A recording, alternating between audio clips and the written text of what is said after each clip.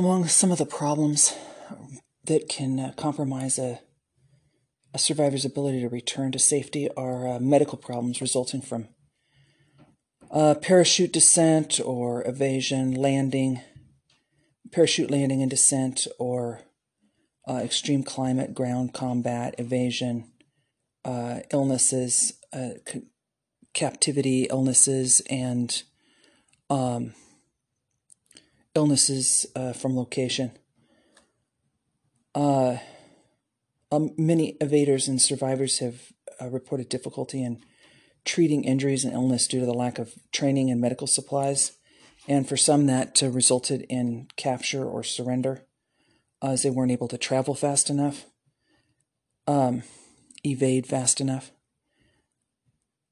Survivors have related feelings of apathy and helplessness since they're not able to treat themselves in their local environment, and the ability to treat oneself increases morale and cohesion, and aids in survival and eventual return to friendly forces. So I'm going to go over some basic survival medicine. Just one person that has some basic medical knowledge can make a real difference in the lives of, a whole unit of people. Without qualified medical personnel, it's up to each individual person to know what to do to stay alive. So the requirements for the maintenance of health are water and food. You have to also have a personal hygiene standard. Body loses water through normal body processes. That's sweating and urination and defecation. So during daily exertion, when the atmospheric temperature is 20 degrees Celsius, that's 68 degrees Fahrenheit, the average adult body loses and therefore requires a replacement amount of 2 to 3 liters of water daily. Other factors like heat exposure, cold exposure, intense activity, high altitude, burns, illness, those can all cause the body to lose more water, so then you have to replace that water. Dehydration results from an inadequate replacement of lost body fluid. It increases efficiency to replace, or the loss, dehydration decreases your efficiency, and it increases your efficiency to replace that lost water content. If injured, dehydration increases susceptibility to severe shock, and you want to consider the following results of body fluid loss. A 5% loss of body fluid results in just thirst and irritability, nausea, and weakness. A 10% loss results in dizziness, inability to walk, tingling sensation in the arms and legs, the limbs, and a headache. A 15% loss results in dim vision, painful urination, swollen tongue, numb feeling to the skin, deafness, and a loss more than 15% of body fluids results in death. The most common signs and symptoms of dehydration are dark urine with a very strong odor, a low urine output, dark sunken eyes, fatigue, emotional instability, a loss of skin elasticity, sort of a wrinkling and looseness to the skin, a delayed capillary refill in fingernail beds. So a change of color, for black people, it's a darker color. For white people, it's a paler color. A trench line down the center of the tongue. Thirst. This is last on the list of symptoms. If you are thirsty, you've lost 2% of your hydration, and you're already dehydrated if you're thirsty. By the time you crave the liquid, fluids, you have already started your dehydration loss, your loss of hydration. You've already started into the symptoms of dehydration if you are responding to thirst. You replace water as you lose it, so trying to make up a deficit is difficult in a survival situation, and thirst is not a sign of how much water a person needs. So most people cannot comfortably drink more than 1 liter of water at a time. Even when you're not thirsty, you want to drink real small amounts of water at regular intervals each hour to prevent dehydration. And if you're under physical or mental stress, or you're subject to severe conditions, you want to increase your water intake. Drink enough liquids to maintain a urine output of at least 0.5 liters every 24 hours. And in any situation where food intake is low, you want to drink 6 to 8 liters of water per day. In an extreme climate, especially an arid climate, the average person loses 2.5 to 3.5 liters of water per hour, depending on how much physical output you're using. In this type of climate, a real dry climate, you should drink 14 to 30 liters of water per day. Don't overdrink. Don't try to replace your water amount by liters. If you encounter indicators that you are, that you feel full of water, you feel like you've had enough to drink, don't continue to force yourself to drink water, but continue to rehydrate yourself with small sips of water across the intervening hours between your next major water break. With the loss of water, there's a loss of electrolytes, that's body salts. The average diet can usually keep up with those electrolyte losses, but in an extreme situation or illness, an additional source needs to be provided. So a mixture of 0.25 teaspoon of salt, a quarter teaspoon of salt to 1 liter of water provides a concentration of electrolytes that the body tissues can really absorb. And nowadays you can get little pre-prepared packets. They come in a little metallic packet that's got an electrolyte mix. It's like a hospital grade electrolyte mix that you can mix in with water in small amounts. And this really does help. It helps alleviate your symptoms when you're in a starvation situation. You haven't eaten for long periods of time, or you have real minimal food intake, and you also have a heavy dehydration pressure on your physical system. Of all of the physical problems that are encountered in a survival situation, the loss of water is the most preventable, usually. The following are, I'm going to give a basic set of guidelines to prevent dehydration. You want to drink water when you're eating. The digestion process uses water to process the food. Part of the digestion process is to mix the food in the stomach and the acids in the stomach with water intake to facilitate the chemical processes of digesting that food. You want to acclimatize yourself if possible. Your body performs more efficiently in extreme conditions when it's acclimatized.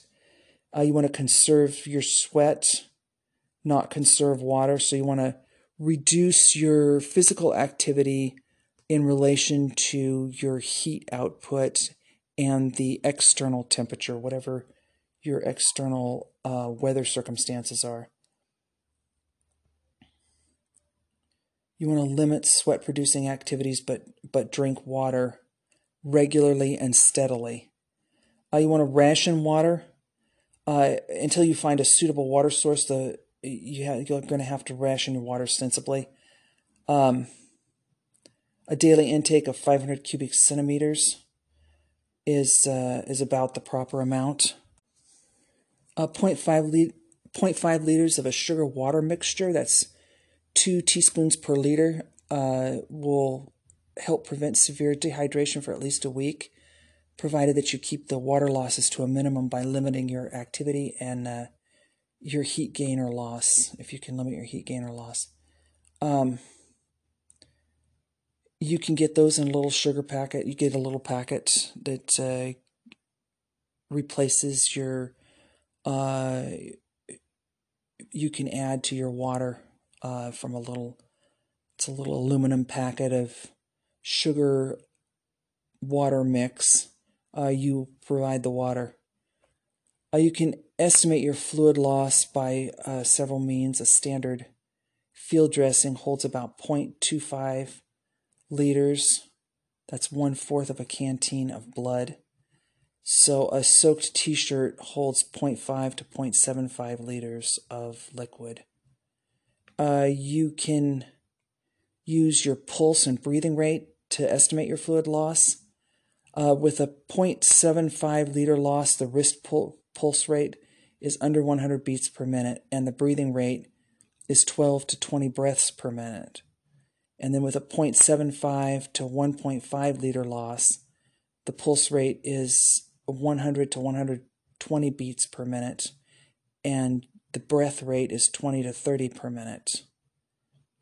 And with a 1.5 to 2 liter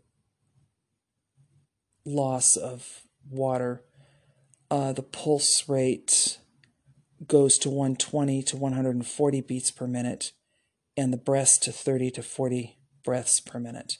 So the vital signs above those rates require emergency medical care, advanced care. For food, you can live several weeks without food. You need an adequate amount to stay healthy. Without food, your mental and physical capabilities deteriorate rapidly, however. So you'll become weak without food, and less likely to, less capable of making decisions, less likely to be able to move. You become more torpid and less capable of putting out energy as you try to conserve energy due to your loss of caloric intake. Food replenishes the substances that the body burns and provides energy for the person. It provides vitamins, minerals, salts, and elements that are essential to good health. So it's important to try to continue to eat, even if it's just a very small amount. You have one candy bar, a very small corner of the candy bar. This is difficult to do, but it does help. And food helps morale. The two basic sources of food are plants and animals, including fish. As in varying degrees, both provide calories, carbohydrates, fats, and proteins that are they're necessary and needed for normal daily bodily functions.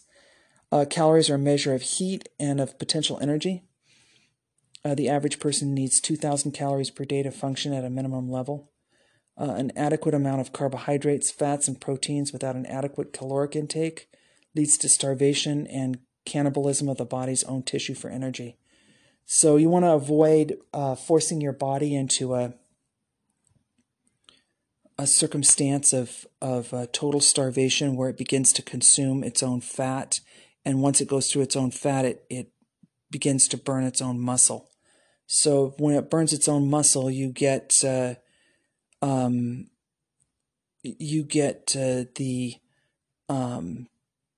reduced physical capability and skeletal look that's often exhibited by POWs.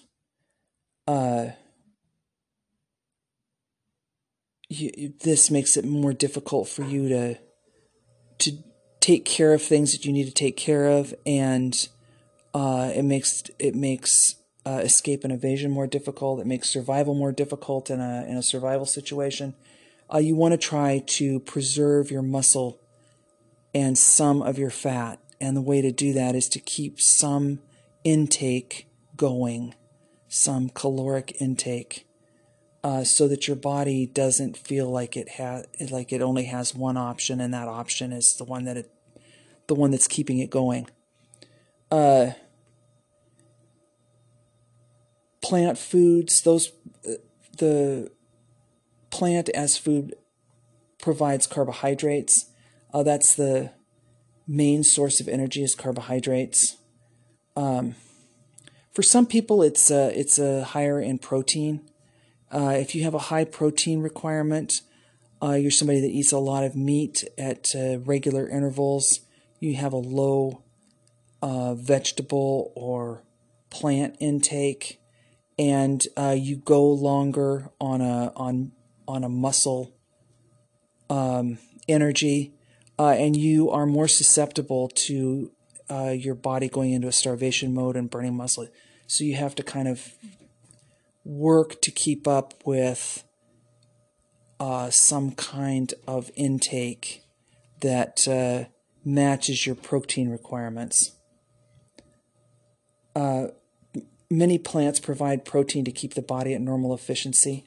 Soy is a good example of that. That's perhaps a little bit overused nowadays, but it does have protein in it, and a number of legumes. That's beans and peas. Plants don't always provide a balanced diet, but they sustain a person even in the Arctic, where meat's heat-producing qualities are normally essential. So plant foods such as nuts and seeds give you enough protein and oil for normal efficiency. And those are easy to ration. You can eat one nut out of your handful of 100 nuts, every 12 hours. And this is some intake that your body understands has carbohydrates, fats, and protein in it. And the body doesn't turn to burning its own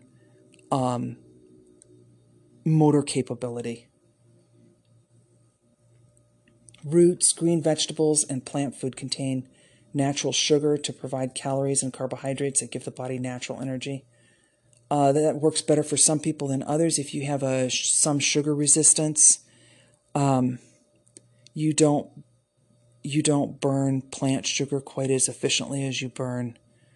You don't burn it as easily and as efficiently as you burn sucrose. That's processed sugar or table sugar. Sucralose is a more complex sugar that's the chemical formula for it is less efficient, and rather than providing immediate chemical breakdown into energy, it provides a sort of a staggered breakdown of chemicals for a long-term energy that works really well for some people and not so well for other people. So it's something to keep in mind when you're in a survival situation is, how does your body work with or perform under the use of proteins, fats, carbohydrates, and sugars, and how can you use the natural environment to help you, even though it's very limited. You're in very limited circumstances. What works better for you than other things? One thing versus another thing, like beans and legumes work better for you than taro roots and other starchy collectibles. It helps you prioritize what foods you want to go after and what foods you want to save your energy on. The food value of plants becomes more and more important if you're eluding an enemy or if you're in an area where wildlife is scarce. So, for instance, you can dry plants by air, wind, sun, or fire, and that retards spoilage so that you can carry or store the plant food with you when you travel and when you're in a escape and evade circumstance, and you can use those when needed.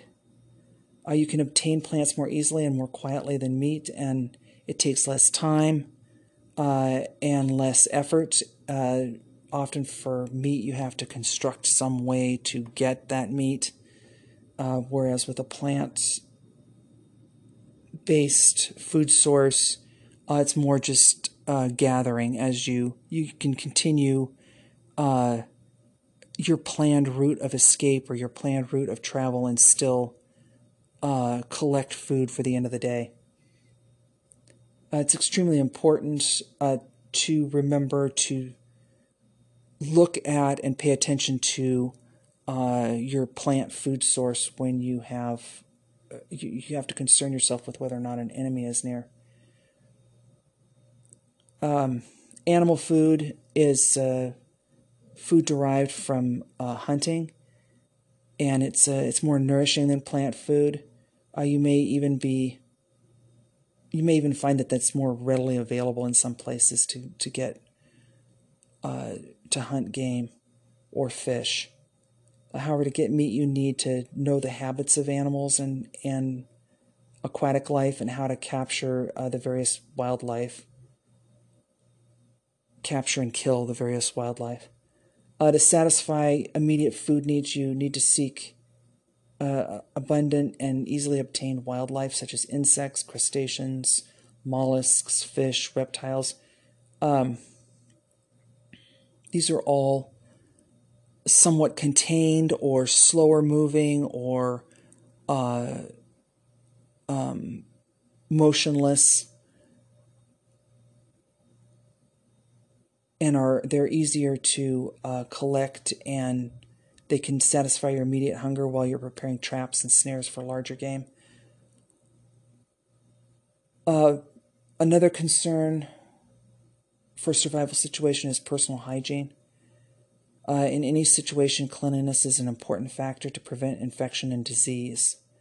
And it's a good idea to just sort of pay attention to this sort of thing, generally speaking, and to notice a healthy procedure when you're in extreme circumstances. Does the water look clean? Does it seem like it's clean, or does it seem like it might be contaminated? Does it look contaminated? Does it smell contaminated? Does it seem like it's brackish? Is it cloudy? Is there anything that offends your sensibility of cleanliness? It helps if you have a personal hygiene standard to kind of help maintain that sense of personal safety where cleanliness is concerned, and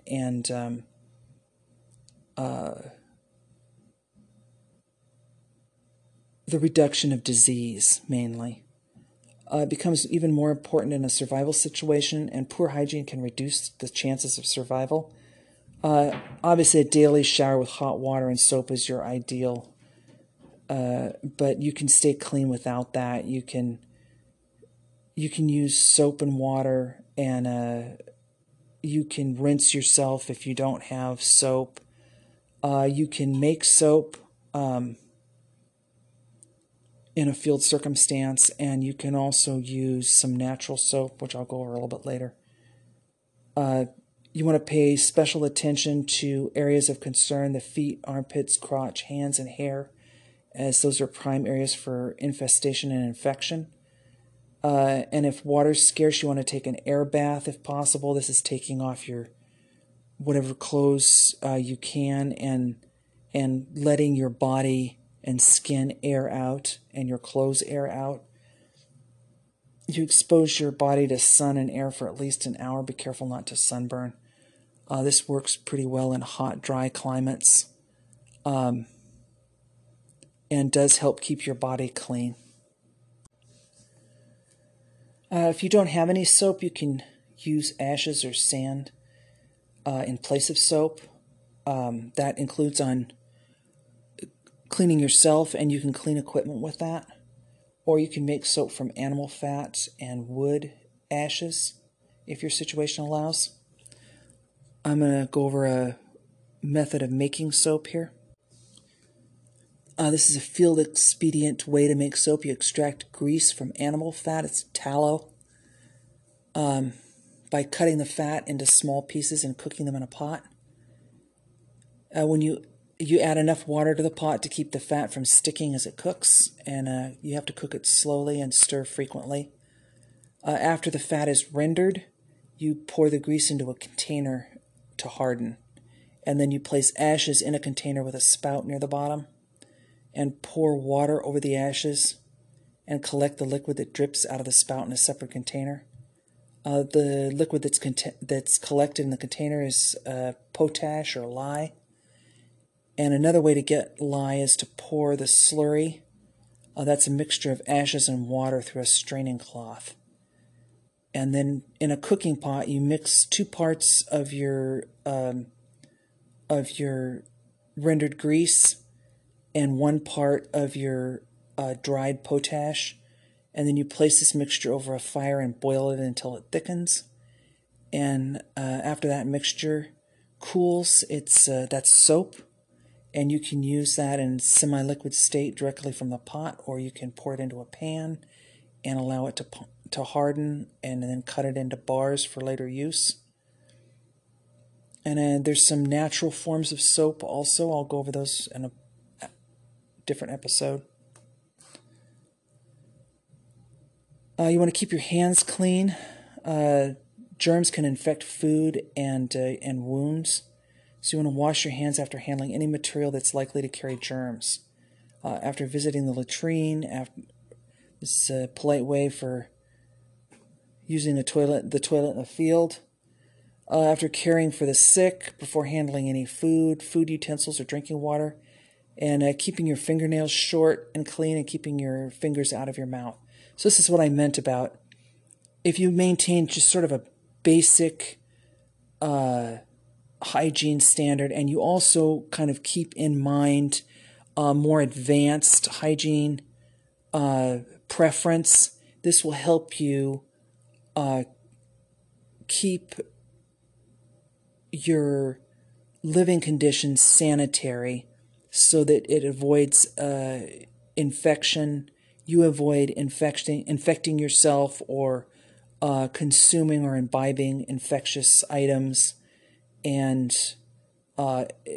sleeping in an area or sitting in an area that can result in illness for you, sickness or illness or infection or contamination of some kind. If possible, you want to keep your hair clean. This even just combing your hair every day makes a big difference. It's good for morale, and it also helps keep your hair clean. Your hair can become a haven for bacteria or fleas, lice, and other parasites. You want to try to keep it clean, combed, and trimmed to avoid that danger. Even if you can just immerse yourself in water every so often,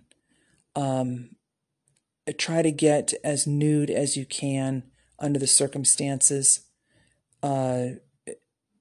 Your clothing is dirty, and if you bathe in dirty clothing, it holds that, it contains that dirt and keeps it up against your skin even after your skin is dry. But if that's all you have available, then you should do that with your clothes on. If you can douse your head in a stream or lake or whatever water source that you have, or pour water over your head, this helps keep your hair clean. It helps keep fleas, lice, and parasites out of your hair, and it helps keep your morale up. Keeping clean also helps you maintain your body temperature. It keeps you cooler, and it also keeps you warmer. If you're clean, your body is able to breathe properly. Your skin is able to breathe and process normal skin secretion correctly and efficiently, and this helps. It helps you stay warm when it's cold, and it helps you stay cool when it's hot. You want to keep your clothing and bedding as clean as possible to reduce the chance of skin infection, as well as to decrease the danger of parasitic infection and infestation. You want to clean your outer clothing whenever it becomes soiled, if you can. You want to wear clean underclothing and socks if you can. If water's scarce, you want to air clean your clothing. That's shaking, airing, or sunning it for 2 hours. You just put it out, hang it out like you're drying it, and it gets kind of crusty and crunchy, but it's still helps to dry out the oils from your skin and the sweat, and helps maintain more of a clean surface. If you're using a sleeping bag, you want to turn it inside out after each use, fluff it and air it, and this will help keep you warm. You want to keep your teeth clean. Clean your mouth and teeth with a toothbrush at least once a day. If you don't have a toothbrush, you make a chewing stick. And I mentioned this earlier. You get a twig about 20 centimeters long and 1 centimeter wide, and then you chew one end of the stick to separate the fibers. You make sort of like a paintbrush-looking stick out of it, and then you brush your teeth thoroughly with the end. And another way is to wrap a clean strip of cloth around your fingers and rub your teeth with the cloth to wipe away the food particles and clean your teeth. You can brush your teeth with small amounts of sand or salt or baking soda or even soap if you have to. And then rinse your mouth with water. If you can make a tea, that helps your mouth, clean your mouth. Salt water will clean your mouth. You can use willow bark tea. And if possible, flossing your teeth with string or fiber helps with oral hygiene. Especially if you're eating game, if you can floss, it's a good idea to try to figure out some way to floss to prevent gingivitis. If you have cavities, you can make a temporary filling by placing candle wax or hot pepper, aspirin, tobacco, toothpaste, powder, portions of ginger root into your cavity. And then make sure you clean the cavity by rinsing or picking the particles out of the cavity before placing a filling in the cavity. So that's any hole in your teeth, or sometimes if you've had some kind of a situation where your teeth have been broken, it's a good idea to remember this. Candle wax, tobacco, hot pepper, toothpaste or powder, aspirin, ginger root. Obviously, you want to try to reduce the use of the hot pepper or the tobacco. Tobacco is numbing. The hot pepper is a sort of an astringent. You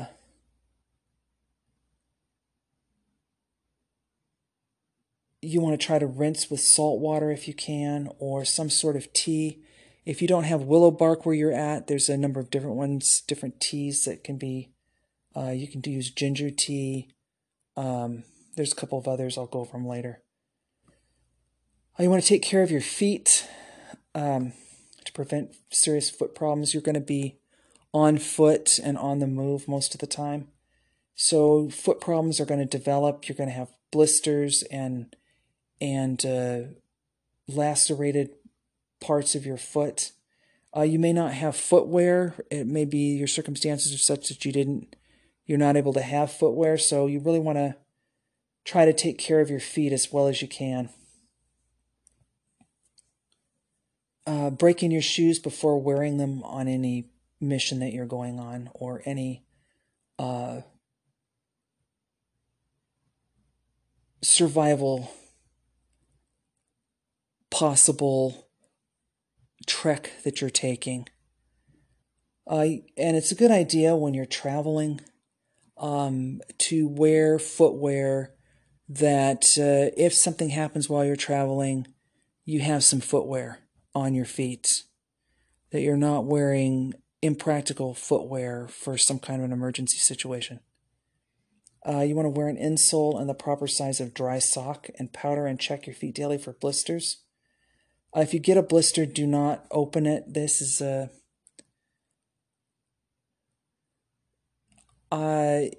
if you have a needle, it's a good idea to let the pus out of your blister.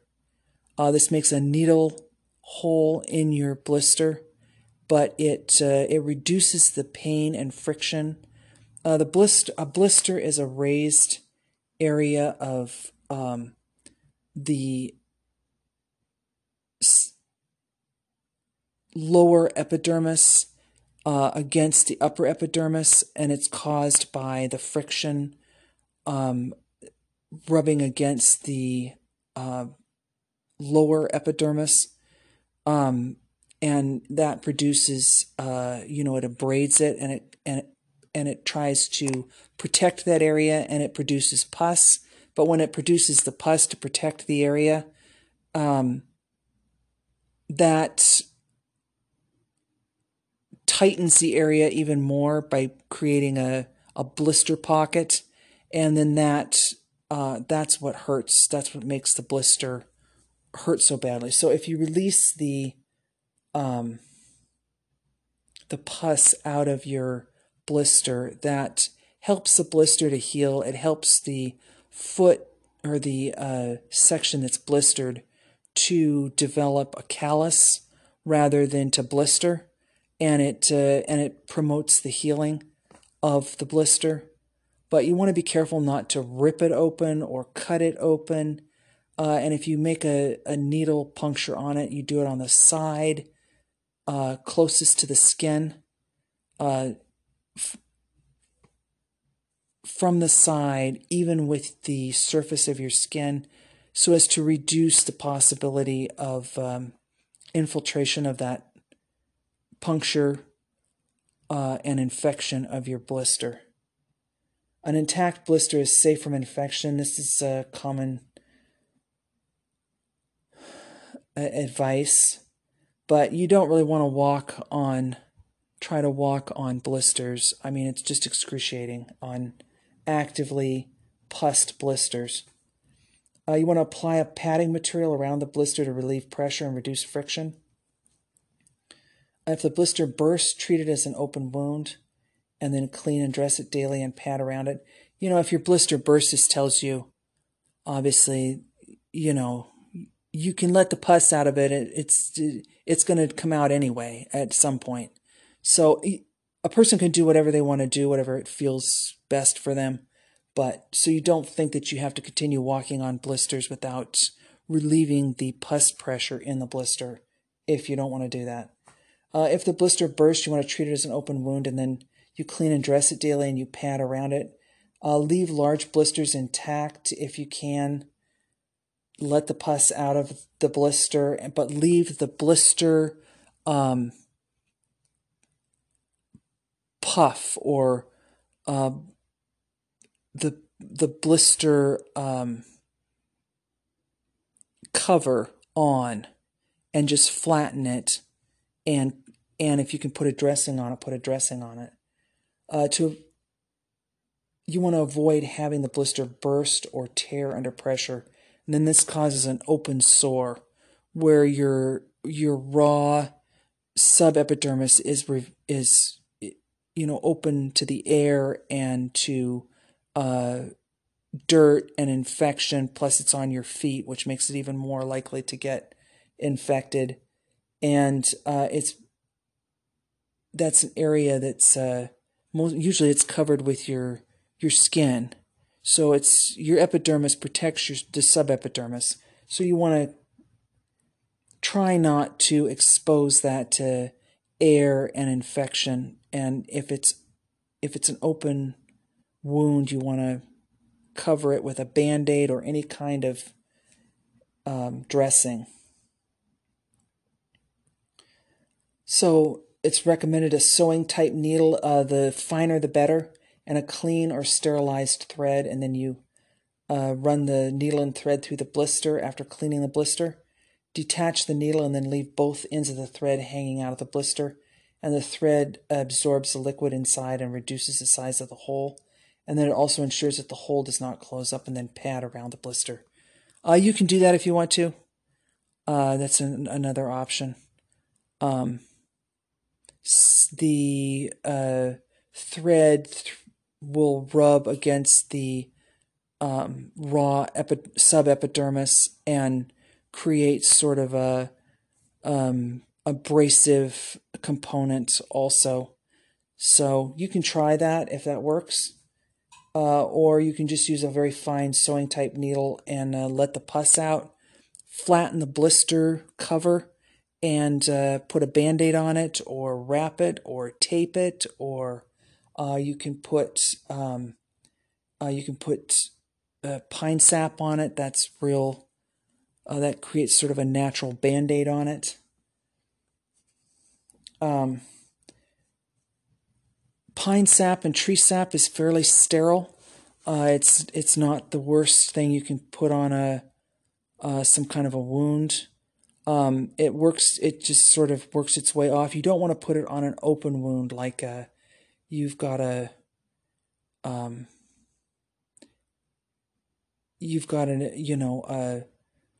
a huge flap of skin has been cut open. You have a big slice in your arm.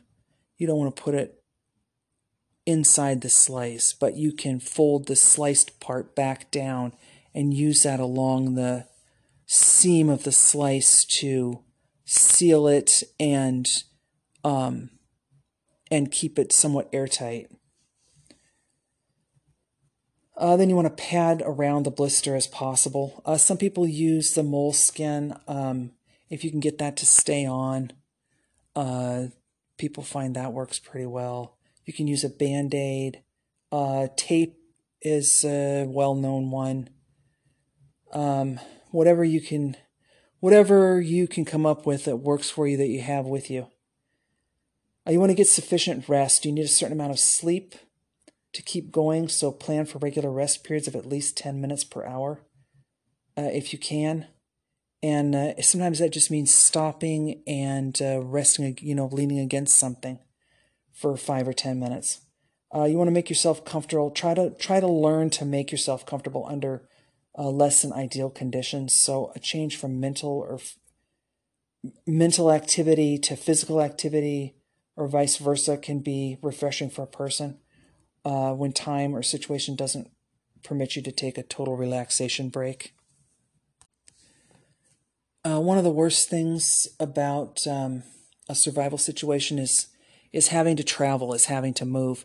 You're hungry, you're tired, you're sick, you're thirsty, and you're worried and scared. You're cold, you're hot. You have a lot of complaints, and almost all of them are solved by stopping and sitting down. So almost all of them encourage you to not go anywhere. They would like you to stop and make things more comfortable for yourself. But you can't, because you're in a survival situation. So you've got to force yourself to keep moving. And sometimes the way to do that is to, you're too tired to keep going, but you can't stop or you're going to freeze to death, is to make a rest period part of your motivation to keep moving. So you're going to walk 100 steps, and then you're going to rest for a count of 50. You're going to walk 100 steps, and then you're going to rest for a count of 50. Or you're going to walk from here to the next large tree, and then you're going to rest for 10 minutes. Or that sort of thing, to keep, to make it part of a sort of a survival routine that involves resting as a motivation to keep moving. Some people do it by, thinking about the getting back to civilization, whatever civilization is for the person, and where they can really relax and rest at that point. Whatever works. You want to keep your campsite clean. You want to keep your campsite clean. Do not soil the ground in the campsite with urine or feces. You want to use latrines. Dig a hole in the ground in a specified area that you've determined to be at a good distance from your location, but not too far, and out of sight of it perhaps, and downwind of it, away from your water source and away from your plant food source. When a latrine's not available, you want to dig a cat hole and then cover the waste. And collecting drinking water upstream from a campsite is a good idea, and purify all water as well as you can. For medical emergencies, you may be forced to include breathing problems, severe shock, and severe bleeding as part of your medical problems and emergencies that you have to handle. And it's a good idea to have some idea of what that is. So for breathing, any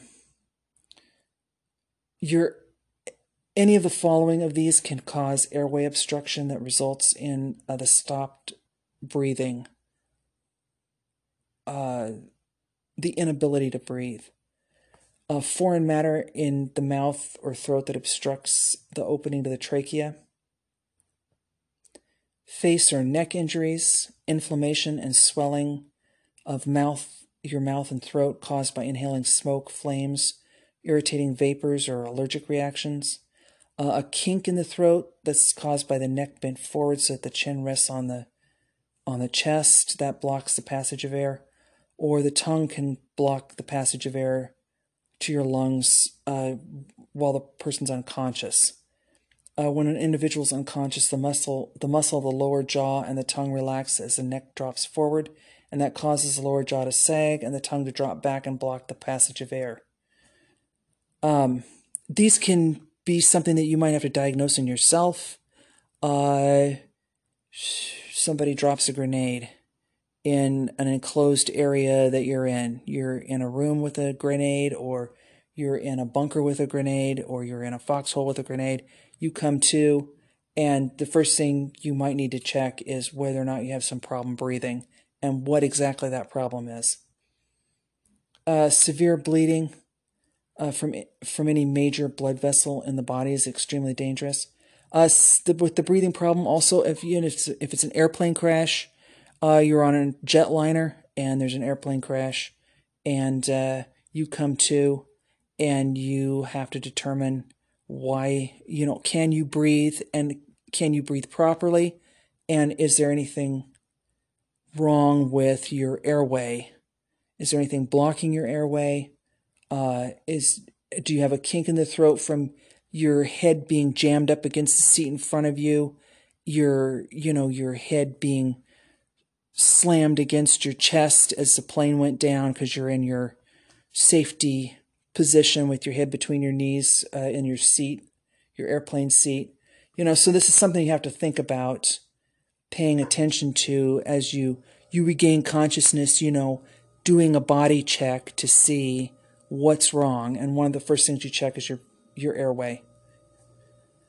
Severe bleeding from any major blood vessel in the body is dangerous. The loss of just 1 liter of blood produces moderate symptoms of shock, and the loss of 2 liters produces a severe state of shock that places the body in extreme danger, and then 3 liters is usually fatal. Shock is an acute stress reaction. It's not a disease in and of itself. It's the reaction to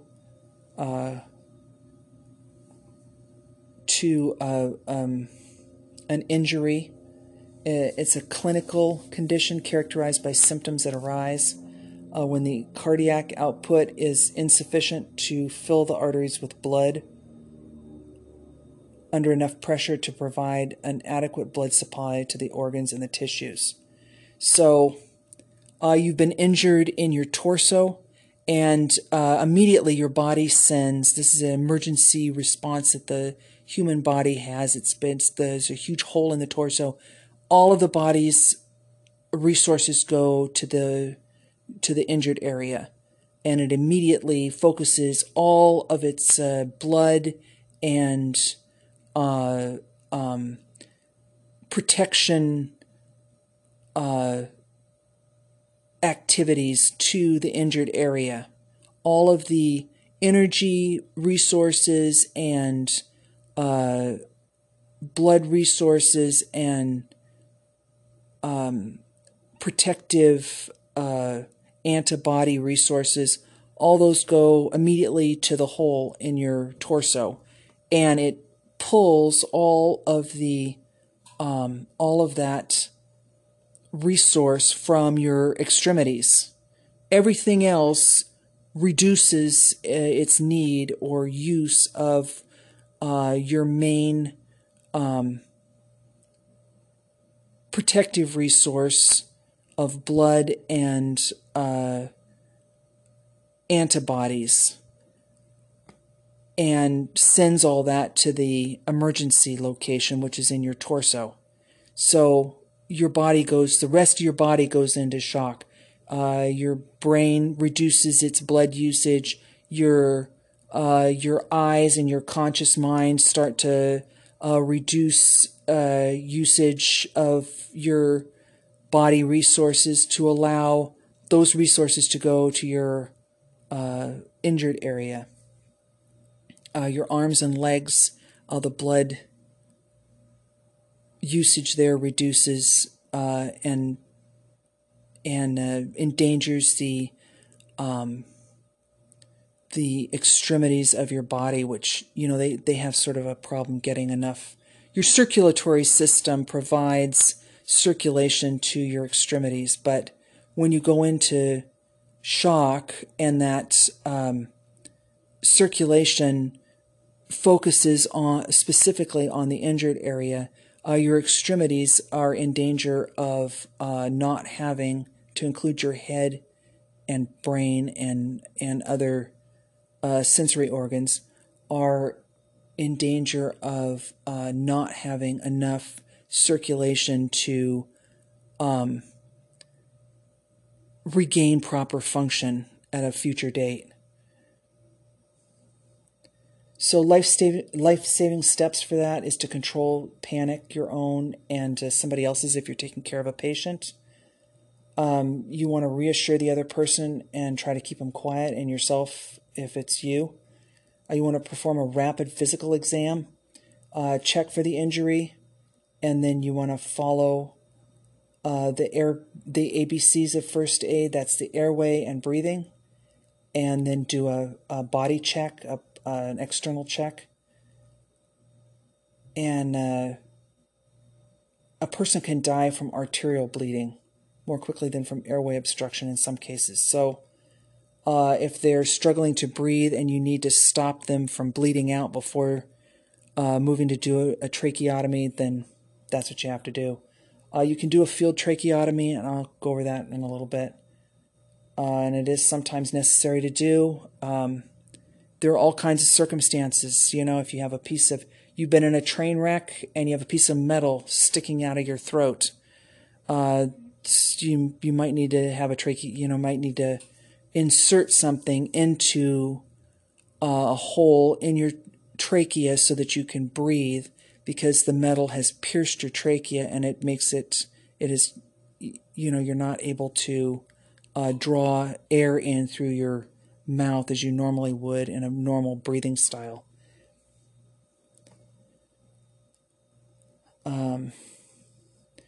You want to open the airway and maintain it by checking to see if there's a partial or complete airway obstruction. If the person can cough or speak, you want to clear the obstruction naturally. You want to stand by and reassure the person, and then be ready to clear the airway and perform a mouth-to-mouth resuscitation if the person goes unconscious.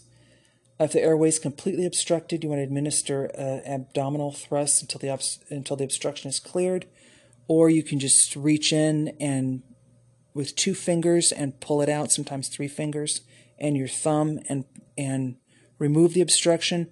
If the obstruction is obtruding out of the person's body in some area, in the neck or throat or mouth or cheek, sometimes you have to pull it out. Sometimes it's better to leave it in if it looks like it's going to cause blood loss and it's not obstructing the airway. Don't remove it. Using a finger, you want to sweep the victim's mouth of any foreign objects. This is for CPR. Broken teeth, dentures, sand. Then using the jaw thrust method, you want to grasp the angle of the person's lower jaw and lift with both hands on each side, moving the jaw forward. And then for stability, rest your elbows on the surface that the victim's lying on. If the victim's lips are closed, open the lower lip with the thumb. and with the victim's airway pulled open, that's why you pull the jaw forward. It pulls the tongue forward and opens the airway up. You want to pinch the nose with thumb and forefinger and blow 2 complete breaths into his lungs. Allow the lungs to deflate after the second inflation. Allow the lungs to deflate after the second inflation, and then perform the CPR. You want to look for the chest rising and falling. Listen for escaping air during exhalation, and feel for the flow of air on your cheek. If forced breaths do not stimulate spontaneous breathing, maintain the victim's breathing by performing mouth-to-mouth resuscitation. There's a danger of the victim vomiting during mouth-to-mouth resuscitation. So you want to check the victim's mouth periodically for vomit and clear it as needed. That you'll notice, obviously, that there's vomit. And then you turn their head sideways, and you can help clear it with your hand, or if it runs out of it on its own, it'll drain out the side. And sometimes you have to reach into the cheek, and the cheek creates sort of a pocket, and clear it with your hand, and then continue mouth to mouth. If you can disinfect it quickly with water or a piece of cloth or something that you have,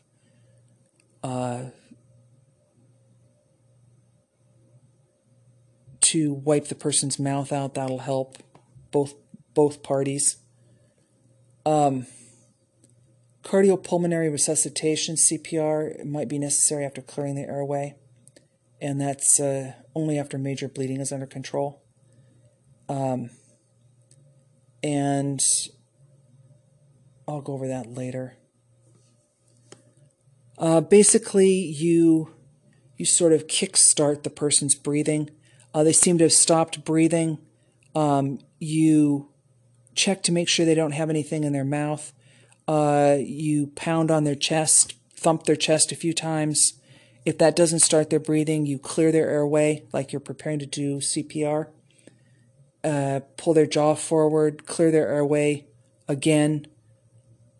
Check to look to see if they're breathing. Sometimes they're breathing very, very slightly, and you don't want to harass that with forced breathing by inserting your own breathing into their breathing.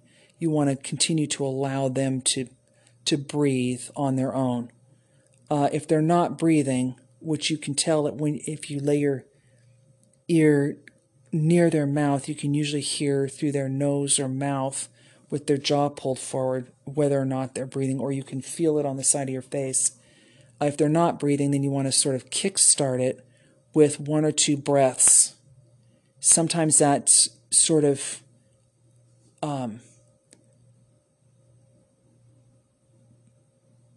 reminds the breathing apparatus to start up again, and the person will start breathing on their own, and then you don't have to do CPR. CPR can be a hard slog, and if you can not have to do it, it's better.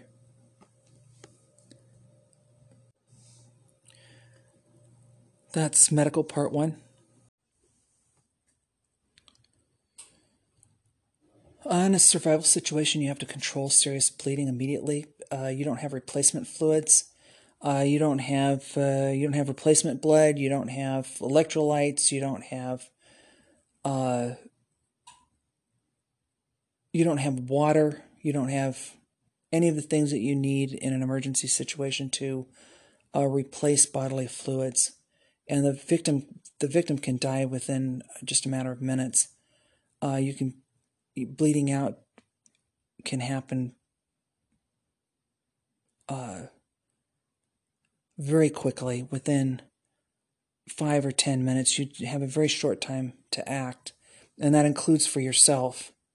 If you perceive that you are bleeding from a major artery, you want to put a tourniquet on and reduce the blood flow, and raise the affected body part to reduce circulation to that area. I'll go through all of that. External bleeding has a couple of classifications. One's arterial and one's venous, and one is capillary. So there's three different: arterial, venous, and capillary. Arterial is blood in the arteries, venous is blood in the veins, and capillary is blood in the capillary veins. These are small, fine, sort of surface veins. They're not necessarily in the surface, but they're very small, fine veins that sort of branch out from the main veins, from larger veins. Arterial blood vessels called arteries carry the blood away from the heart and through the body, and a cut artery issues bright red blood from a wound in distinct spurts or pulses that correspond to a heartbeat. Because the blood in the artery is under high pressure, the individual can lose a large volume. They can use it too, but lose a large volume of blood in a short period of time when the damage to an artery is of significant size. So arterial bleeding is the most serious type of bleeding, and if it's not controlled properly, it can be fatal. This is bleeding out. It can be caused by a gunshot wound. It can be caused by cut or pierced entrance into the vein. It can be caused by shrapnel, multiple lacerations into the vein. It can be caused by the severing of a body part off of the body. Venous blood is, it's blood that returns to the heart through blood vessels that are called veins. Veins are smaller than arteries and they carry less blood. A steady flow of dark red, maroon, or bluish blood characterizes bleeding from a vein. And you can control venous bleeding more easily than arterial bleeding. It's not in the direct circulatory system, it's in the secondary circulatory system. And then the capillary is the tertiary circulatory system. Capillaries, the surface of the heart has capillaries, the surface of the brain has capillaries, the surface of the skin, right underneath the skin, has capillaries. It brings the circulation, the body's circulation, to the most distant part of the body, which is the more inert surface parts. The capillaries are extremely small vessels that connect the arteries with the veins, and capillary bleeding it most commonly occurs in minor cuts and scrapes. This type of bleeding is not difficult to control except in the head. In the head, it can be some of the worst bleeding in the body, and you can lose a lot of blood through capillary release of blood in the head, both externally and inside the skull. You can control external bleeding by direct pressure, indirect pressure, and elevation, digital ligatation, or tourniquet. If you have arterial bleeding, you want to put on a tourniquet and elevation and some indirect pressure, depending on where the arterial bleeding is occurring. And if you have venous bleeding, you would use indirect pressure. That's pressure points. So you want to reduce the blood at various pressure points to reduce the bleeding into the area that has the blood loss out of it. And then there's digital ligation. That's applying your thumb or finger to the point to prevent loss of blood, reduce loss of blood. Direct pressure, the most effective way to control external bleeding is by applying direct pressure directly over the wound. The pressure must not only be firm enough to stop the bleeding, it must also be maintained long enough to seal off the damaged surface, to allow it to clot and reduce the opening that the blood is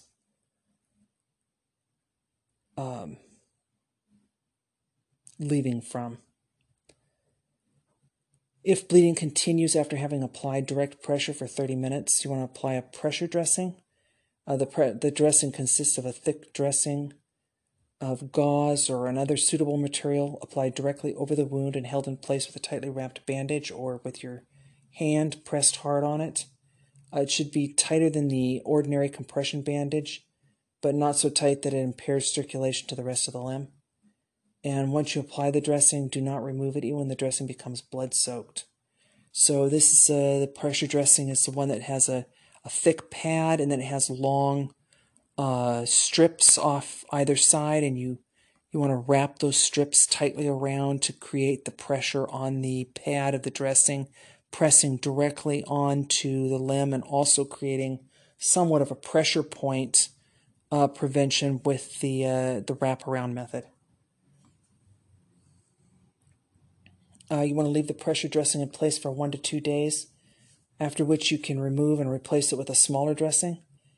And in a long-term survival environment, you make a fresh daily dressing change and inspect it for signs of infection if you can. Sometimes it's better to just leave it covered and try to clean it up when you have something clean to use. If you do not have a pressure dressing, you can use a wad of cloth. You can use a number of plants or leaves that I'll go over a bit later, combined with some kind of a wrapping. You can use vines to wrap. You can use leaves, larger, like banana leaves or palm fronds to wrap. It's a little bit difficult to secure these, and you can fold them under and create sort of a fold. You can use rope or string or, the sleeve of your shirt or coat, whatever you have with you. Elevation, raising an injured extremity as high as possible above the heart's level, slows the blood loss by aiding the return of the blood to the heart and lowering the blood pressure at the wound. But the elevation alone does not control the bleeding entirely, and you have to also apply direct pressure over the wound. When treating a snake bite, you want to keep the extremity lower than the heart.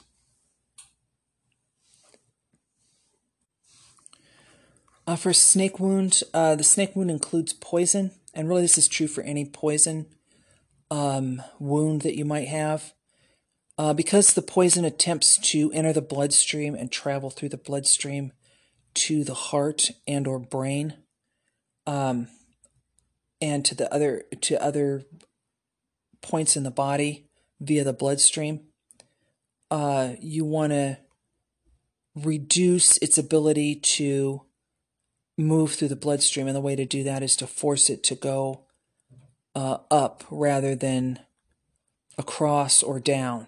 So you want to lower the extremity, the arm or the leg or the torso below the heart so that this slows down the travel of the poison into the bloodstream and its circulation into the body and to the heart, where it will cause a heart attack and kill the person immediately. Pressure point is a location where the main artery to the wound lies near the surface of the skin, or where the main artery passes directly over, like a bony area, or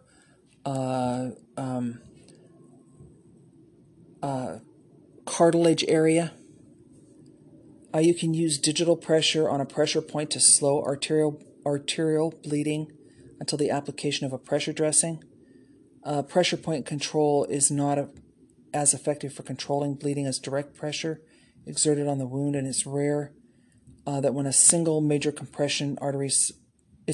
single compression artery will supply a damaged vessel. So you have an injury to the arm. You want to reduce blood flow to that injury through the arterial artery to the arm, which is underneath the armpit, on the inside upper side of the arm, on the top upper part of the arm, underneath, on the inside bottom of the bicep. And by reducing the blood flow through the main artery into the arm, you reduce the blood flow into the wounded area of the arm until you can get a pressure dressing on it and get some kind of first aid going on it.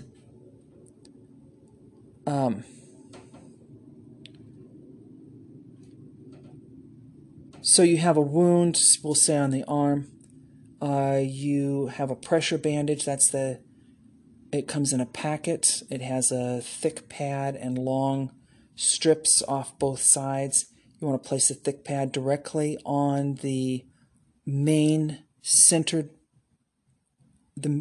part of the wound, centered on the main part of the wound where it's bleeding the heaviest, and then wrap both ends tightly on opposite sides of the arm around the pad to create a pressure dressing, and then press with your hand on the top of the pressure dressing.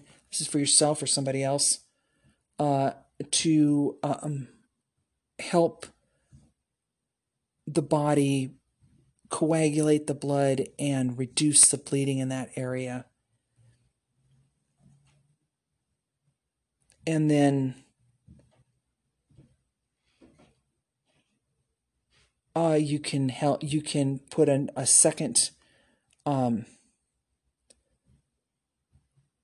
strip of material over it at the pressure point just above the injury, called a cravat, that, like a tourniquet, but not quite as serious as a tourniquet. A tourniquet completely shuts the artery down, and the cravat just reduces the blood flow. It creates a pressure point pressure on the artery to reduce the blood flow until the injury begins to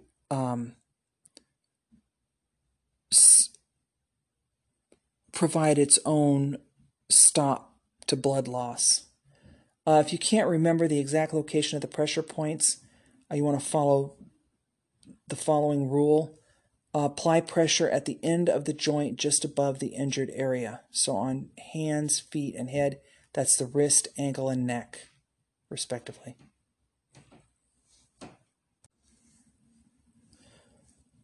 Obviously, you want to watch applying pressure to the neck. Too much pressure for too long causes unconsciousness or death. And you don't want to place a tourniquet. Don't ever place a tourniquet on a neck. No matter how serious the wound is, do not put a tourniquet on a person's neck or on your own neck.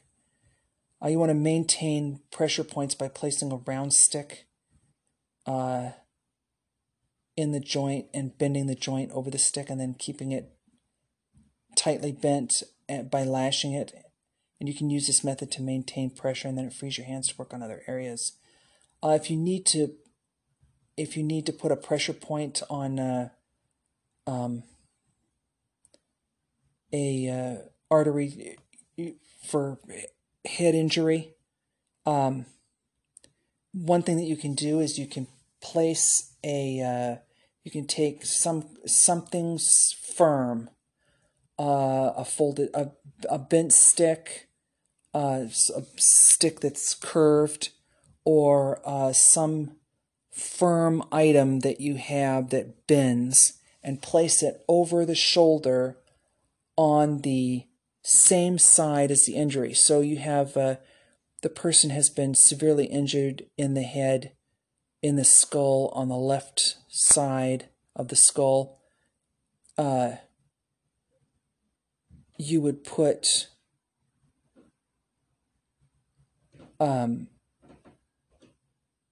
a firm item across the shoulder from back to front, and then create a pressure point above the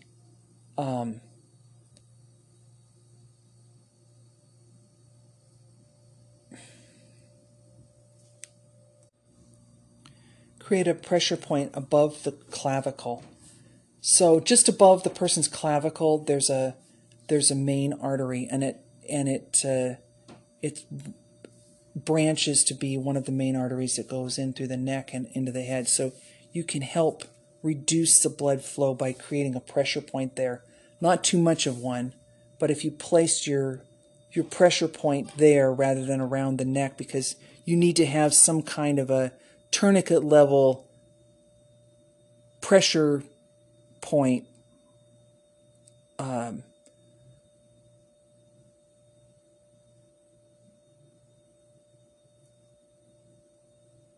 bandage on you, but you can't do it to the neck. You can't put one on the neck. You can put it just above the clavicle.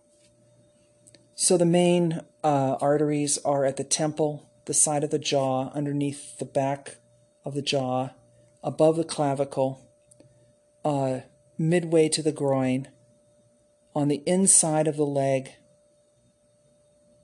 in the crotch, on the inside of the leg, on the underside of the knee, on the outside of the ankle, on the inside upper arm, on the crook of the elbow, and on the front of the wrist. Those are some of the major pressure points for those arteries. The arteries are the main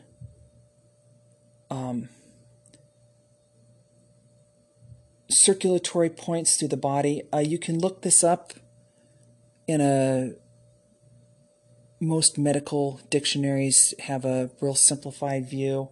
They're very easy to remember. A lot of times they're your pulse points. So you take your pulse at the wrist, that's one of them. You take your pulse at the neck, underneath the jaw, that's one of them. You can see a person's pulse beating in the front of their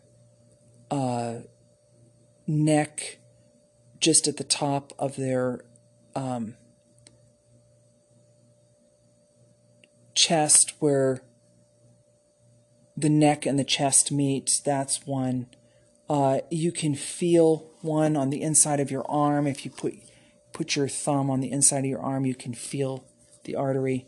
The artery on the leg is on the inside of the thigh, and it runs down the leg, on the inside of the leg, and down the arms on the inside of the arm.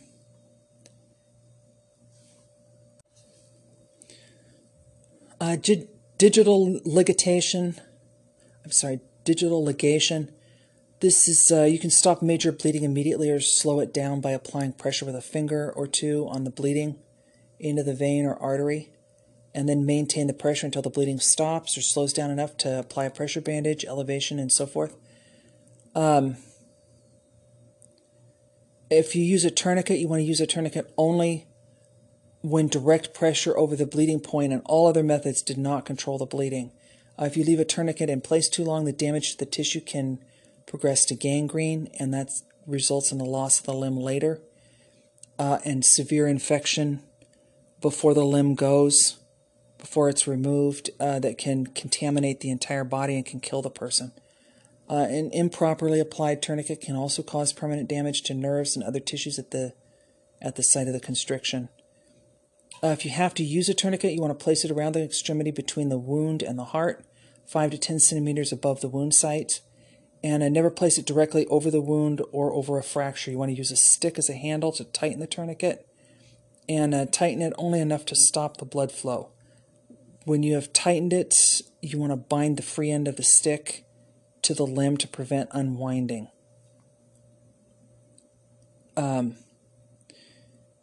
After you secure the tourniquet, you want to clean and bandage the wound, and a lone survivor does not remove or release an applied tourniquet. In a buddy system, the buddy can release a tourniquet pressure every 10 to 15 minutes for 1 or 2 minutes to let the blood flow to the rest of the extremity to prevent the limb loss. You have to sort of use your discretion on that. You want to prevent and treat shock. Anticipate that shock's going to happen in all injured persons, regardless of the severity of the injury. Sometimes you want to treat all injured persons as though they have shock as one of the symptoms. Shock itself reduces, it can result in swift reduction of blood pressure that results in unconsciousness, and then the body it cools the body. You can die from it. If the victim is conscious, place them on a level surface with lower extremities elevated 15 to 20 centimeters. If the victim is unconscious, you place them on their side or abdomen with the head turned to one side to prevent choking on vomit, blood, or other fluids. If you're unsure of the best position to place the victim in, lay them perfectly flat if you can, and once they're in a shock position, do not move the person. And then maintain the body heat by insulating the person from the surrounding environment, and in some instances by applying external heat if you can.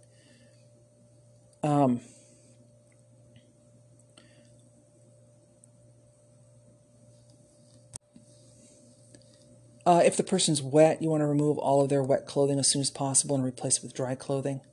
And improvise a shelter to insulate the victim from the weather.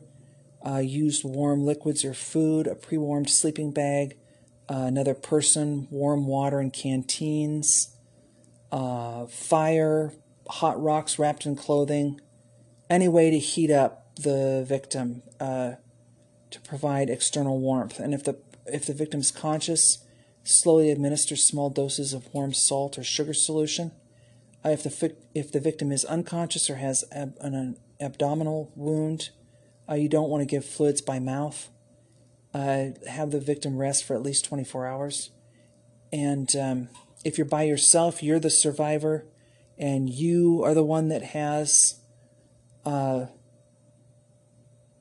injury and the shock, you want to lie in a depression on the ground behind a tree or any other place out of the weather with your head lower than your feet if possible. And if you're with a buddy, you want to reassess your patient constantly. So for a conscious victim, you want to place them on a level surface, remove all wet clothing, administer warm fluids, allow at least 24 hours, administer warm fluids only if they don't have an abdominal wound. Allow at least 24 hours rest. Insulate them from the ground, shelter them from the weather, maintain body heat, and elevate lower extremities 15 to 20 centimeters. And that includes for yourself, if you're treating yourself, or for somebody else if you're treating somebody else. For an unconscious victim, yourself or someone else, you do the same as for a conscious victim, except that you want to place the victim on their side and turn their head to one side to prevent choking on vomit, blood, or other fluids. And you do not elevate extremities, and you do not administer fluids. For a tourniquet, if you've never applied a tourniquet, before, you would wrap a piece of cloth around the extremity at the artery above the wound, about 3 to 4 inches above the wound.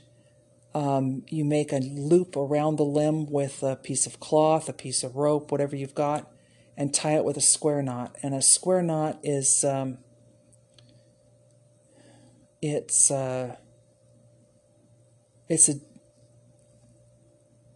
double looped knot that looks like an 8. Then you pass a stick, a scabbard, whatever you've got, a piece of metal, a piece of wood, under the loop, and then use that to create sort of a cranking device, and you tighten the tourniquet just enough to stop the arterial bleeding. Just do it enough to stop the arterial bleeding. Don't continue cranking it, or you will shut off all blood supply to the limb, and the limb will turn purple, and the person will lose their limb for sure. Under good circumstances, with a tourniquet and pressure dressing and immediate medical care, the person's limb can be saved. And then you want to bind the free end of the stick to the limb to keep the tourniquet from unwinding, particularly if the person has to move. They're either being moved by somebody else, or they might have to stand up and, hobble or hop to some other location before further medical care can be administered. So you want to bind the crank stick down, leave it in the loop because it helps apply pressure. If you have a bone or joint injury, that includes fractures, dislocations, sprains. If you have those injuries, those can be very debilitating. A fracture, there's 2 types of fractures, an open fracture and a closed fracture. With an open or compound fracture, the bone protrudes through the skin and it complicates the actual fracture. With an open wound, after setting a fracture, you want to treat the wound as you would another open wound. The closed fracture has no open wound, it's inside the body, and you want to follow the immobilization, set, and splint the fracture. Those are the 3 steps. You immobilize the person, you set the fracture, and then you splint it. The signs and symptoms of a fracture are pain and tenderness, discoloration, swelling and deformity, a loss of function, a grating sound or a feeling of grating that occurs when the broken bone ends rub together. Obviously, a protruding bone. The danger with a fracture is the severing or the compression of a nerve or blood vessel at the site of the fracture. And for this reason, minimum manipulation should be done, only very cautiously. If you notice that the area below the break is becoming numb, swollen, or cool to the touch, or turning pale, and there's signs of shock, a major blood vessel may be constricted. A major blood vessel may be constricted or severed in that case. Sometimes that's inside. Then you have internal bleeding, so you want to pay attention to whether or not that's happened. You have to control internal bleeding and treat the victim for shock and replace lost fluids. You have to maintain traction during the splinting and healing process, and you can effectively pull smaller bones like the arm or lower leg by hand. You can pull those back into position, and then you splint it. You can create traction by wedging a hand or a foot in the V-notch of a tree and pushing against the tree with the other extremity, and then you can splint the break. That's if you're by yourself. Sometimes you have to do it by yourself. Your arm is broken. You have to set the arm. You put your wrist into the V-notch of a tree and pull back until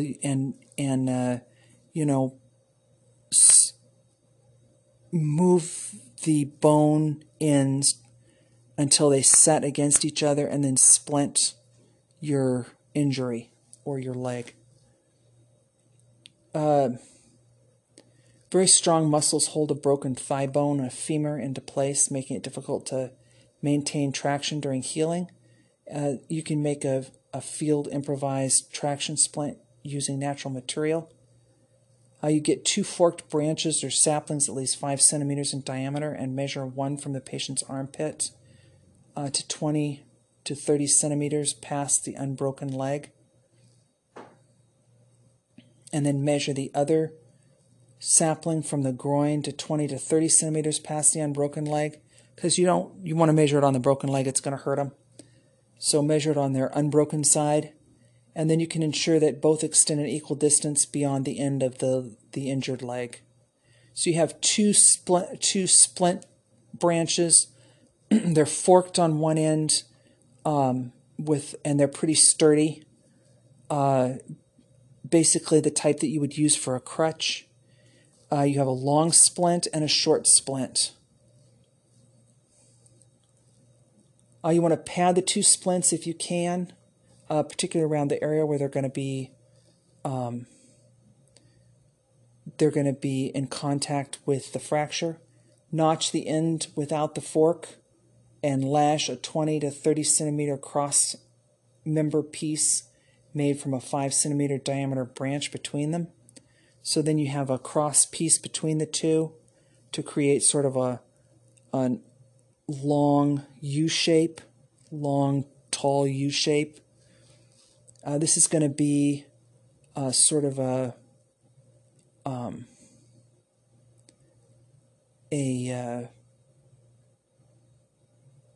brace or a frame that the fractured limb is going to go into. Using available materials like vines or cloth or rawhide, you want to tie the splint around the upper portion of the body and down the length of the broken leg, following,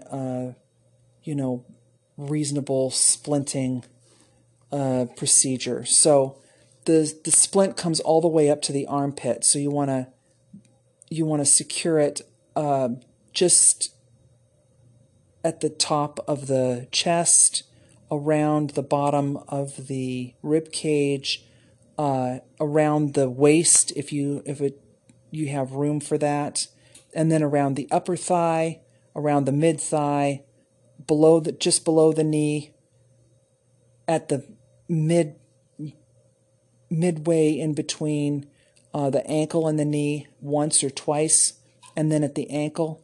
And at the ankle, it's going to be attached to your cross piece member at the bottom of the brace. With available material, you fashion a wrap that will extend around the ankle with the 2 free ends tied to the cross piece member at the bottom of the brace, and then place a 10 by 2.5 centimeter stick in the middle of the free ends of the ankle wrap between the cross member and the foot. Using the stick, twist the material to make the traction easier. And this sort of tightens it. It tightens the brace against the leg to hold it tight, and pulls the bone so that you can set the bone. Then continue twisting until the broken leg is as long or slightly longer than the unbroken leg, and then lash the stick to maintain traction. You can lose traction with this because the materials weaken with movement and just long-term tension. You want to check the traction periodically and retighten it. If you have to change or repair the splint, maintain the traction manually for a short time. Dislocation, that's the separation of bone joints that cause the bones to go out of proper alignment. The misalignment can be painful, and it can cause an impairment of nerve or circulatory function below the area affected, and you have to place the joint back into alignment as quickly as possible. Signs and symptoms of dislocation are joint pain, tenderness, swelling, discoloration, purple or blue, limited range of motion and deformity of the joint. And you can treat dislocations by reduction, immobilization, and rehabilitation. So reduction is setting in place the bones setting or placing the bones back into their proper alignment. So if your shoulder is dislocated, you've got to set that bone joint back into the bone socket. Now you can use several methods, but manual traction or the use of weights to pull the bones are the safest and the easiest. Again, you can stick your arm into the crotch of a tree and then pull your arm, lean back with your foot against the tree, pull your arm socket forward until it pops back in. It naturally wants to be in the socket. The ball of your extremity wants to be in the socket that it belongs in. So you have to pull it over the edge of the socket, and then it does try to find its way back in there pretty quickly on its own. The muscle and tendons basically hold the ball into the socket, and it helps keep the ball in the socket under extreme conditions. So if it's come out, you basically just have to clear the ball of the joint has to clear the edge of the socket, and it'll just the muscle, tendons, and sinews of the joint will do the rest. It'll pop it right back in.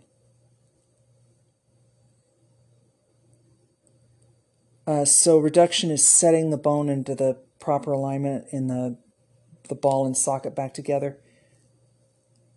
Once the reduction is performed, it decreases the victim's pain and allows for normal function and circulation. And then you just reduce mobility of that extremity, and wait for the muscle and tendon around it to heal and strengthen up again, and normal movement will be reacquired. Without an x-ray, you can judge proper alignment by the look and feel of the joint and by comparing it to the joint on the opposite side. There'll be some small amount of normal movement. You can tell right away that the arm moves correctly or the leg moves correctly a little bit better. Mobilization just means splinting the dislocation after reduction. So you reinsert the ball into the socket, and then you immobilize it with a splint. You can use a field expedient material for a splint, or you can splint the extremity to the body.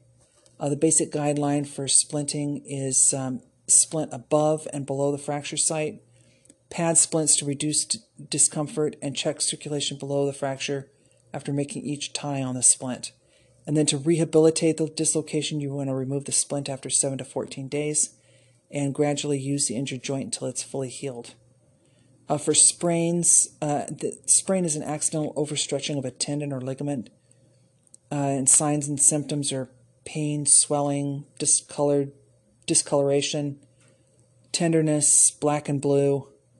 When treating the sprain, you want to think RICE, R-I-C-E. Rest the injured area, that's R. Ice for 24 hours and heat after that if you don't have ice. Reduce temperature. You can dig a shallow area and where it's cooler, or you can use cooler water. Compression wrapping, compressor wrapping, or splinting to help stabilize it if possible. Leave a boot on a sprained ankle unless circulation is compromised. Or you can just take the laces out of the boot and then use the boot wrapped at the top and bottom as a brace. And E, elevation of the affected area to reduce swelling and inflammation. For bites and stings, insects and related pests are hazards in a survival situation, and they not only cause irritation, they carry disease. They can cause allergic reaction. In some parts of the world, there's serious, even fatal diseases that are carried by insects. Ticks carry and transmit diseases: Rocky Mountain spotted fever, the Lyme disease, variety of other nasty things. Mosquitoes carry malaria, dengue, and other diseases. Flies can spread disease from contact with infectious sources, and they cause sleeping sickness, typhoid, cholera, and dysentery. Fleas transmit plague, black plague. Lice transmits typhus and relapsing fever. And the best way to avoid the complications of insect bites and stings is keep your immunizations up to date, booster shots for those. Avoid insect-infested areas like netting and insect repellent, and wear all your clothing properly.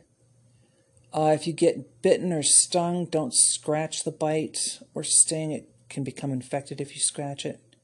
Inspect your body at least once a day to ensure there's no insects attached to you. If you find ticks attached to your body, you want to cover them with a substance like Vaseline or heavy oil or tallow or tree sap that cuts off their air supply. Without air, the tick releases its hold, it pulls its head out of the flesh, and then you can remove it safely.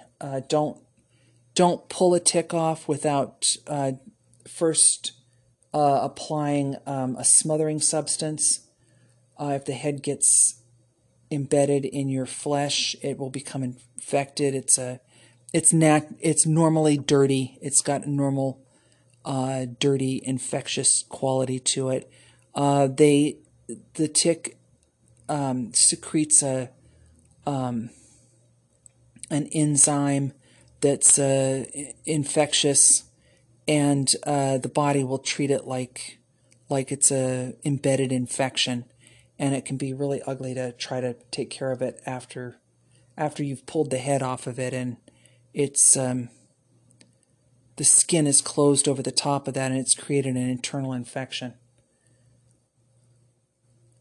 You can use tweezers if you have them, and then you grasp the tick where the mouth parts are attached to the skin. Don't squeeze the tick's body. Just wash your hands after touching the tick. Clean the tick wound daily until it's healed. You can also use heat. You can use a match or light a bit of fire on a stick and apply it to the carapace, the back carapace of the tick, and the tick it burns the tick and it withdraws its head, and then you can safely take it off of you. For treatment for bites and stings, there's a long list of treatments. Some of the main ones: antibiotics are available if you have access to them. Immunizations prevent a lot of common diseases carried by mosquitoes and flies. If you're traveling, you probably already have those immunizations. Most of them are required to enter a country to show immunization. If it isn't required, it's a good idea to get it, especially in most of Asia and Southeast and Southwest Asia. The jungle and swamp areas, those have a high insect to disease quotient. Africa has a very high one, so you want to get your immunizations. Keep your boosters up to date, your booster shots on your immunizations up to date. The common fly-borne diseases are treatable with penicillin and erythromycin. If you have access to those. Tick, flea, lice, mite-borne diseases are all treatable with tetracycline, and antibiotics come in 250 milligram or 500 milligram tablets. If you can't remember the exact dose rate to treat a disease, 2 tablets 4 times a day for 10 to 14 days is usually is effective for just about everything. Bee and wasp stings. If you're stung by a bee, you want to immediately remove the stinger and venom sac. If it's attached, by scraping it with a fingernail or a knife blade, or You can use a sharp edge sharp edge on a stone or a shell. Don't squeeze or grasp the stinger or venom sac, since squeezing it forces more venom into the wound. And then you want to wash the sting site thoroughly with soap and water, or just even plain water is good enough to clean it off. Lessen the chance of a secondary infection. If you know or suspect that you're allergic to insect stings, you can always carry an insect sting kit with you. Antihistamine to reduce swelling of the airways, swelling of eyes and nose and ear area. To relieve the itching and discomfort by insect bites, you want to apply a cold compress. You can use mashed leaves. You can use wetted leaves. You can use a poultice, a cooling paste of mud and ashes, sap from dandelions, coconut meat, crushed cloves of garlic, an onion. There's some others. I'll go over them a bit later. Some of these I've already covered in some previous episodes, but I'll cover probably cover it again. Spider bites and scorpion stings. Black widow spider is identifiable by red hourglass on its abdomen. Only the female bites and has a neurotoxic venom. The initial pain is not severe, but severe local pain rapidly develops, and that's how you know what it is. The pain gradually spreads over the entire body, and then it settles in the abdomen and legs of the person. Abdominal cramps and progressive nausea, vomiting, and a rash occur. Weakness, tremors, sweating, salivation, anaphylactic reaction, anaphylactic shock. Symptoms go on for some time and then begin to regress after several hours. And then over a couple of days, they reduce, and then you can treat for shock. You have to be ready to perform CPR and clean and dress the bite area to reduce the risk of infection. There is an anti-venom available for the black widow. Funnel web spider is a large brown or gray spider. It's found in Australia. The symptoms and treatment for the bite are the same as for a black widow spider. It's pretty severe. That goes on. That's for a black widow. The symptoms begin to regress after several hours. It can be anywhere from 3 or 4 to 48. And for a funnel web spider, it's definitely 24 to 48 hours or longer before it begins to really, there's a heavy fever. It really does affect the person for some days before they begin to recover from it, if they're going to recover. It can kill the person if the person is small, a child, or small of stature. If the person's already ill or has pre-existing heart condition or circulatory problems, that can kill. The person can die from it. The brown house spider or brown recluse is a small, light brown spider. It's identified by a bright, dark brown violin on its back.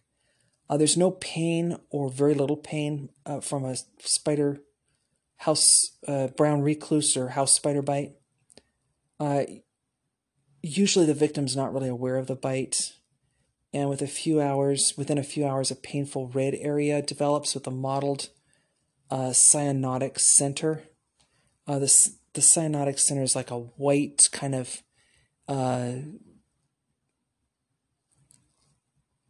raised, unnatural-looking discoloration. And then necrosis does not occur in all brown house or brown recluse bites, but in 3 to 4 days, a star-shaped, firm area of deep purple discoloration appears at the bite site. And it really does, you can tell, it does look like a bite has happened. It's like there's discoloration all around it, and then it goes down to the center where the bite occurred, and it's kind of this grayish-looking protuberance area that looks unhealthy. The margins separate.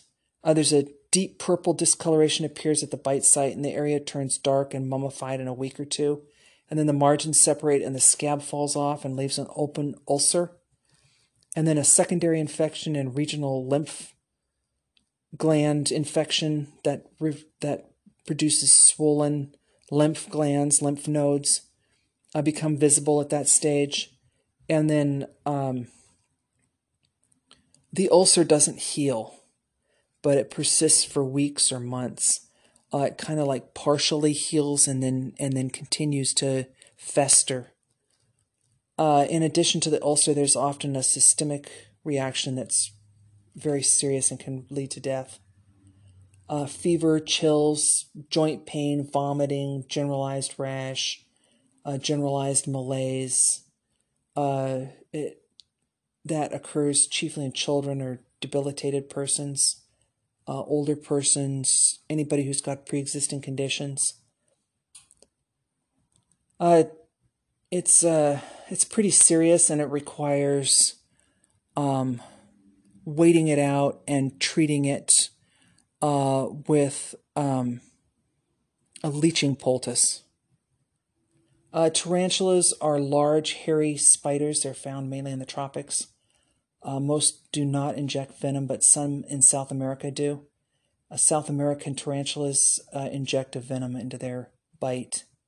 They have large fangs, and if a person's bitten, there's pain and bleeding, and infection's likely. So you want to treat a tarantula bite like you would an open wound and then try to prevent infection. If symptoms of poisoning appear, you want to treat it the same as you would for a black widow spider bite. Scorpions are all poisonous to a greater or lesser degree. There are two different reactions depending on the species. Severe local reaction with pain and swelling around the area of the sting, a prickly sensation around the mouth and a thick feeling tongue, or severe systemic reaction with little or no visible local reaction. So the person sometimes they can't tell they've been bitten by a scorpion specifically, but you kind of notice from the symptoms. There's some local pain, deep muscular pain, and then systemic reaction that includes respiratory difficulty, a thick feeling tongue, body spasms, muscle spasms, drooling, gastric distension, double vision, blindness, involuntary rapid eyeball movement, involuntary urination and defecation, and heart failure or near heart attack symptoms. Death is rare unless by a heart attack. It occurs mainly in children and adults with high blood pressure or heart illness, or there is a possibility of stroke. Again, people with pre-existing conditions, elderly persons, small children. You want to treat scorpion stings as you would a black widow bite. Also, small adults suffer more from poison than large adults. Obviously, there's a large adult has a more body area to cover with the poison, so a single bite has to systemically shut down a larger body size than a smaller body size. So the poison effect is proportionate to body size and body weight. You want to treat scorpion stings as you would a black widow bite. Snake bites, the chance of a snake bite is small if you take care to look where you sit, walk, and stand, and stay away from snakes as well as you can. If you're familiar with the various types of snakes and their habitats, you reduce your chance of snake bite significantly. If it does happen, you should know how to treat a snake bite. Death from snake bite is rare. Usually a heart attack or extenuating circumstances like additional survival circumstances, excessive heat, inability to treat the bite, more than one bite, that kind of thing.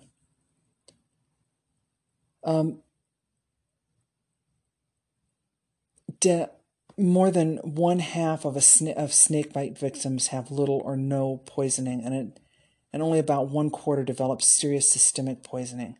But the chance of a snake bite in a survival situation can affect your morale, and failure to take preventive measure or failure to treat a snake bite can result in tragedy of death, obviously.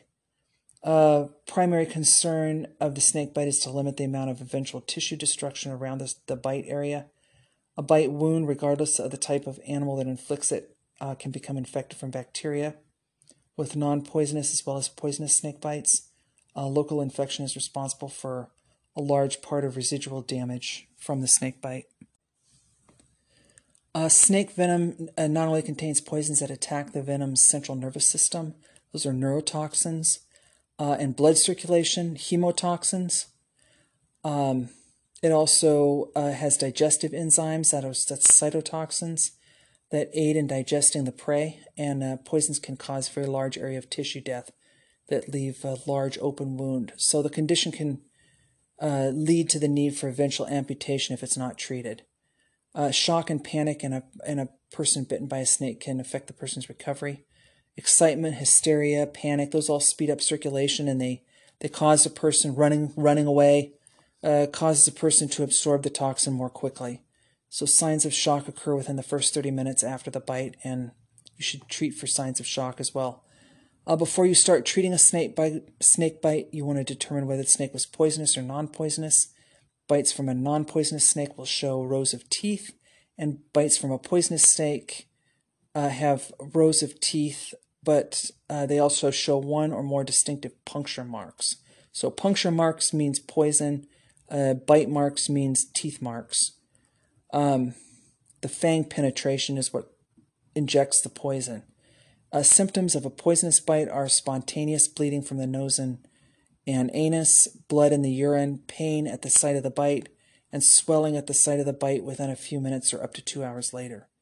There's breathing difficulty, rattling breathing, paralysis, weakness, twitching, numbness.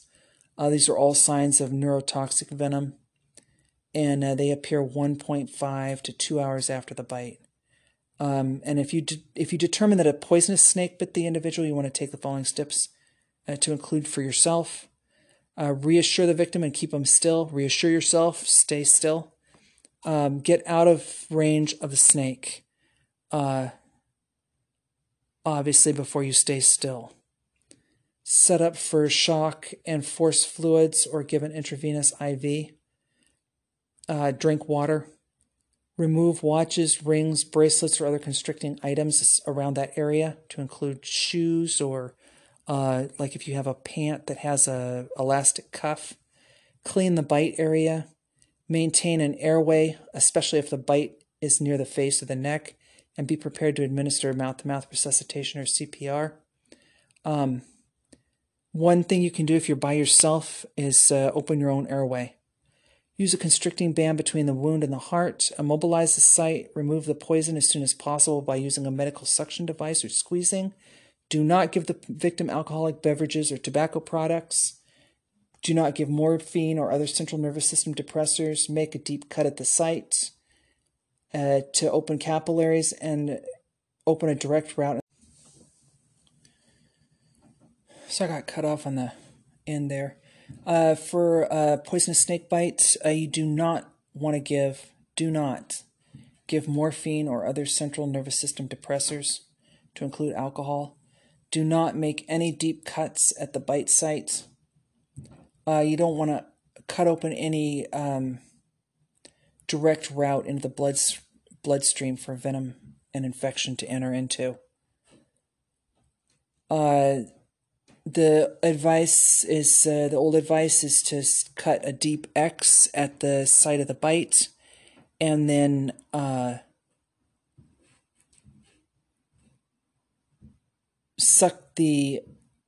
put a suction cup over, or you can suck the infected blood out and spit it out.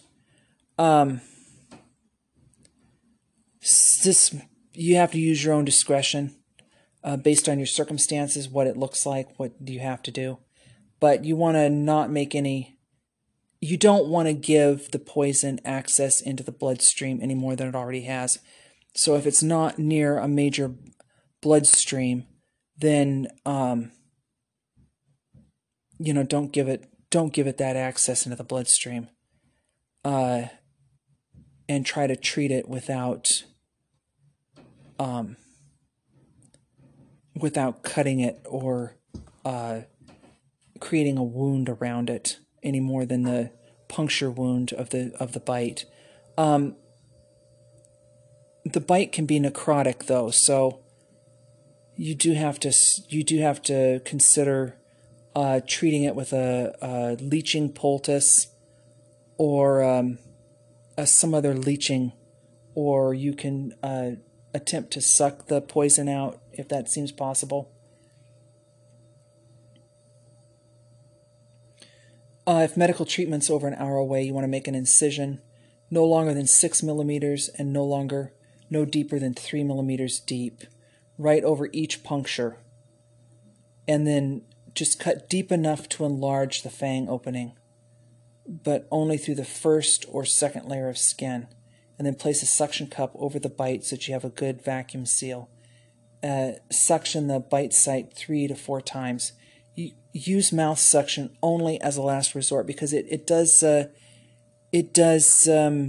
poison the mouth, and the inside of the mouth is the interior of the mouth has a quick absorption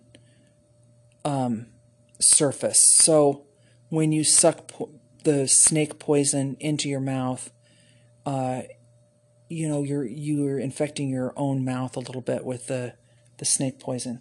Only if you do not have open sores in your mouth should you suction the bite with your mouth.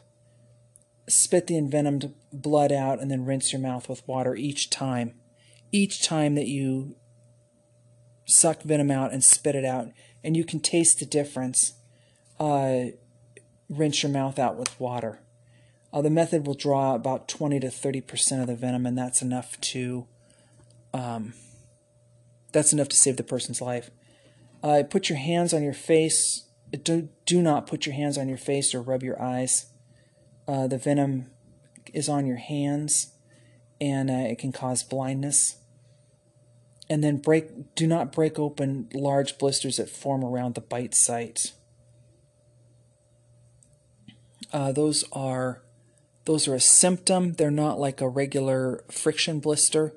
It's a infection symptom. Don't break it open. It's part of the infection process. And if it's broken open, it lends itself to exacerbating the poisoning of the person. After you've cared for the victim as described just now, you want to take minimizing action to minimize local effects. So if an infection appears, you want to keep the wound open and clean. Use heat after 24 to 48 hours to help prevent the spread of local infection. Heat also helps to draw out an infection, so you can use that to help leach out the infection. Keep the wound covered with a dry, sterile dressing, and have the victim drink large amounts of fluid until the infection is gone. Wounds are an interruption of the skin's integrity. The skin is broken open in some place. Wounds can be open wounds, skin diseases, frostbite, trench foot, and burns. So the integrity of the skin is interrupted at the site of a wound. Open wounds are a serious concern in a survival situation. It's difficult to keep them clean. It's difficult to keep them covered. It's difficult to recover from them. They take a lot of energy for the body to heal a wound, particularly an open wound.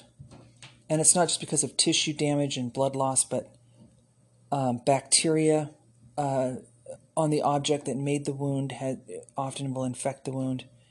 Bacteria that's just normally on a person's skin and clothing, or on other foreign materials or dirt that touch the wound, can cause a very serious infection, particularly in areas where it's damp, there's high humidity, or it's a damp swamp-like or jungle-like atmosphere.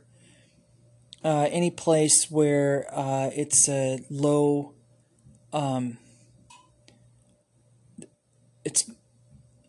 it's got a high condensation rate. It's difficult for the wound to heal.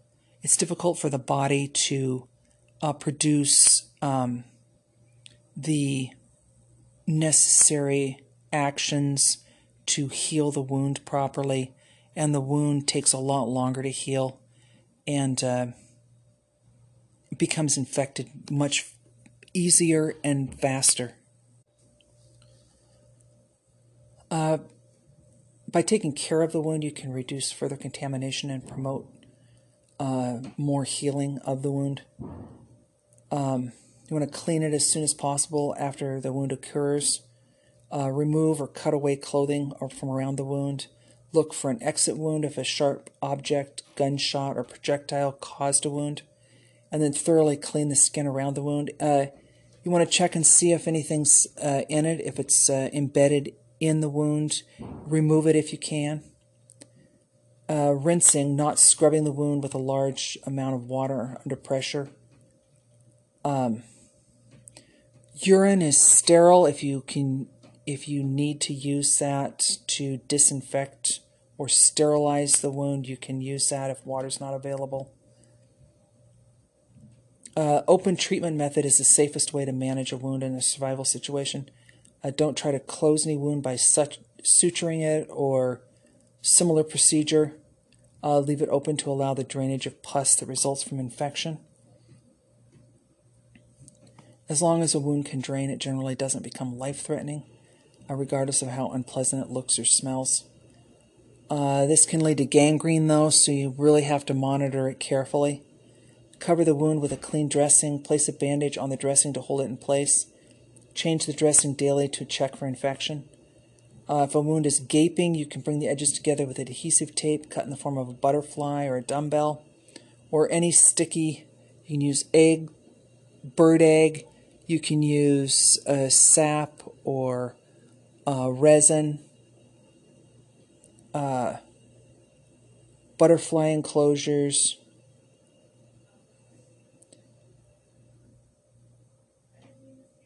In a survival situation, some degree of wound infection is almost inevitable. You get pain, swelling, redness around a wound, increased temperature, pus around the wound, out of the wound, or on the dressing indicate that infection is present. To treat an infected wound, you want to place warm, moist compress directly on the infected wound. Change the compress when it cools, keeping a warm compress on the wound for a total of 30 minutes.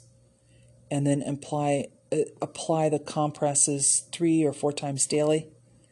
You want to drain a wound, open it, and gently probe it with a sterile instrument. You can kind of pinch at it, or you can use sterilized tweezers. You can sterilize things by boiling it in water. Dress and bandage the wound and drink a lot of water. That helps to clear out the infection. Continue the treatment daily until all signs of infection have disappeared.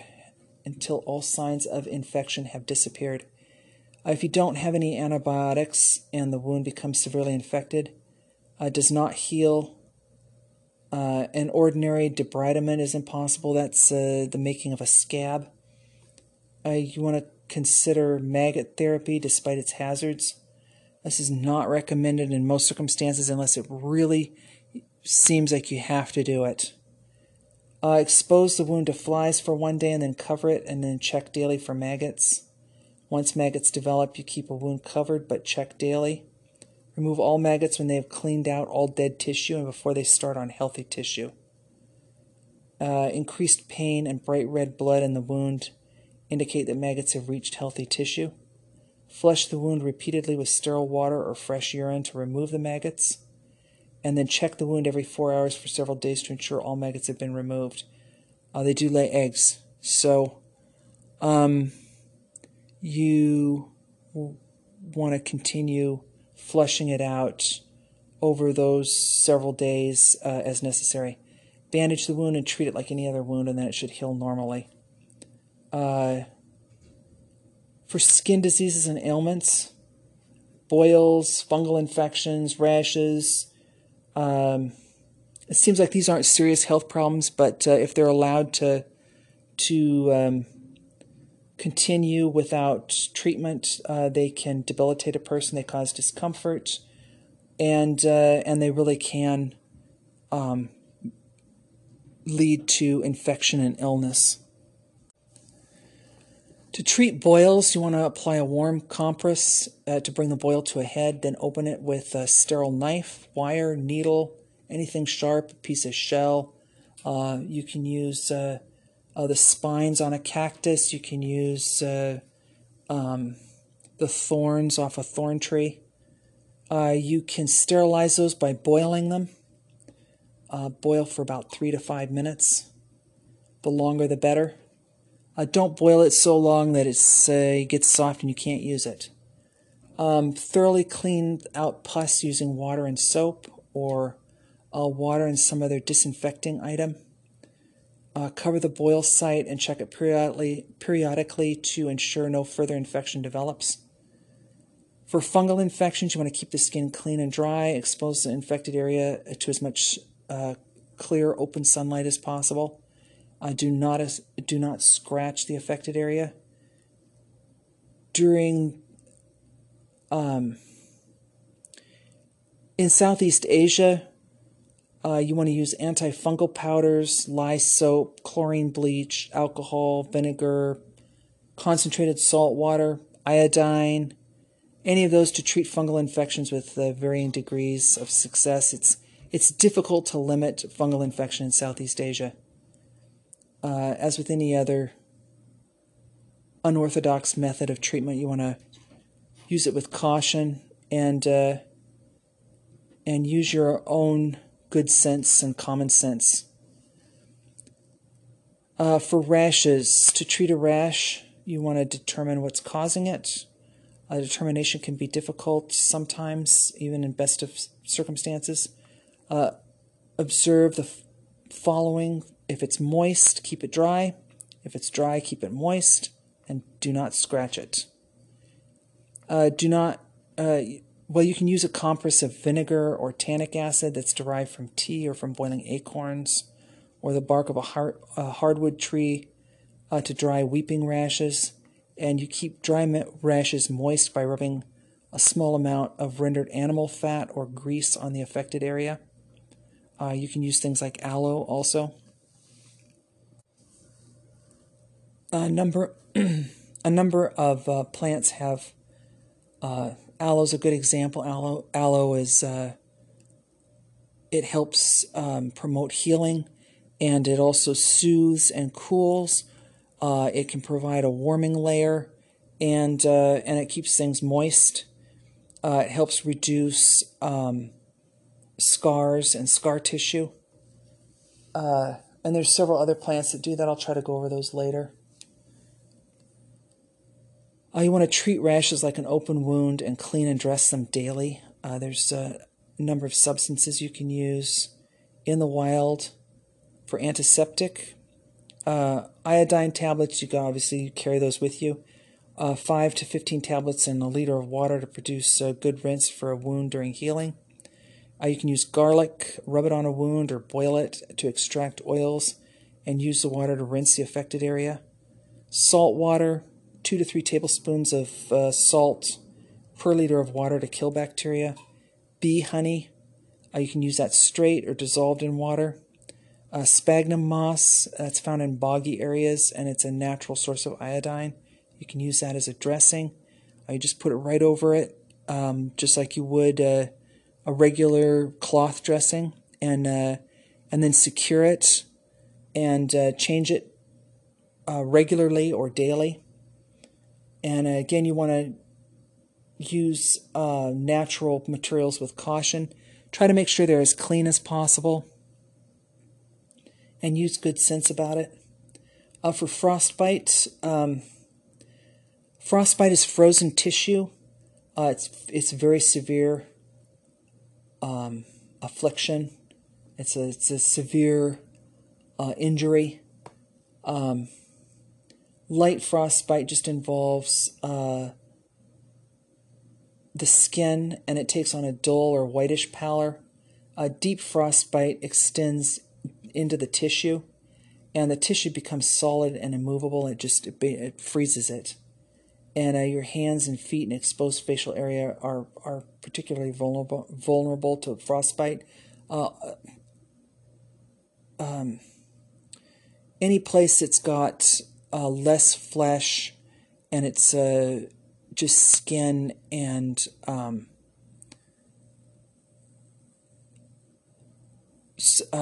directly to the surface of bone, or your nose, your ears, your fingers, your toes.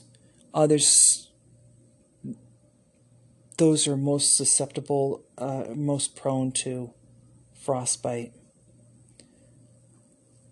When you're with others, you want to prevent frostbite by using a buddy system. So check the other person's face and exposed body areas for pallor, for pale spots that appear, that look frozen. It looks like they have white pale spots that have frozen on their face.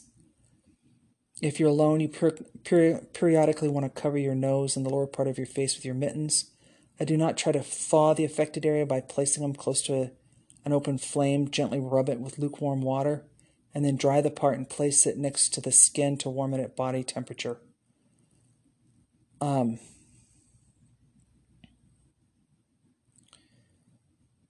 Trench foot. This is a condition for many hours or days of exposure to wet or damp conditions at in a temperature just above freezing. Nerves and muscles sustain main damage. Gangrene can occur. In extreme cases, if flesh dies and it becomes necessary to have the foot or leg amputated.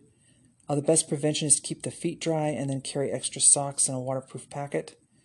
Dry, wet socks that you have against your body if possible. Wash your feet daily and put on dry socks. You can get this from wearing your boots constantly and not taking them off enough to air your feet in high humidity, high swamp area where you're up to your knees in your boots, or that's hiking boots or military boots, in swampy conditions. Your feet and socks are wet all the time.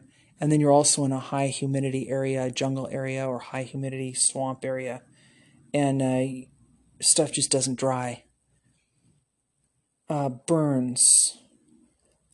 Field treatment for burns relieves the pain, and it helps speed healing, and it offers some protection against infection.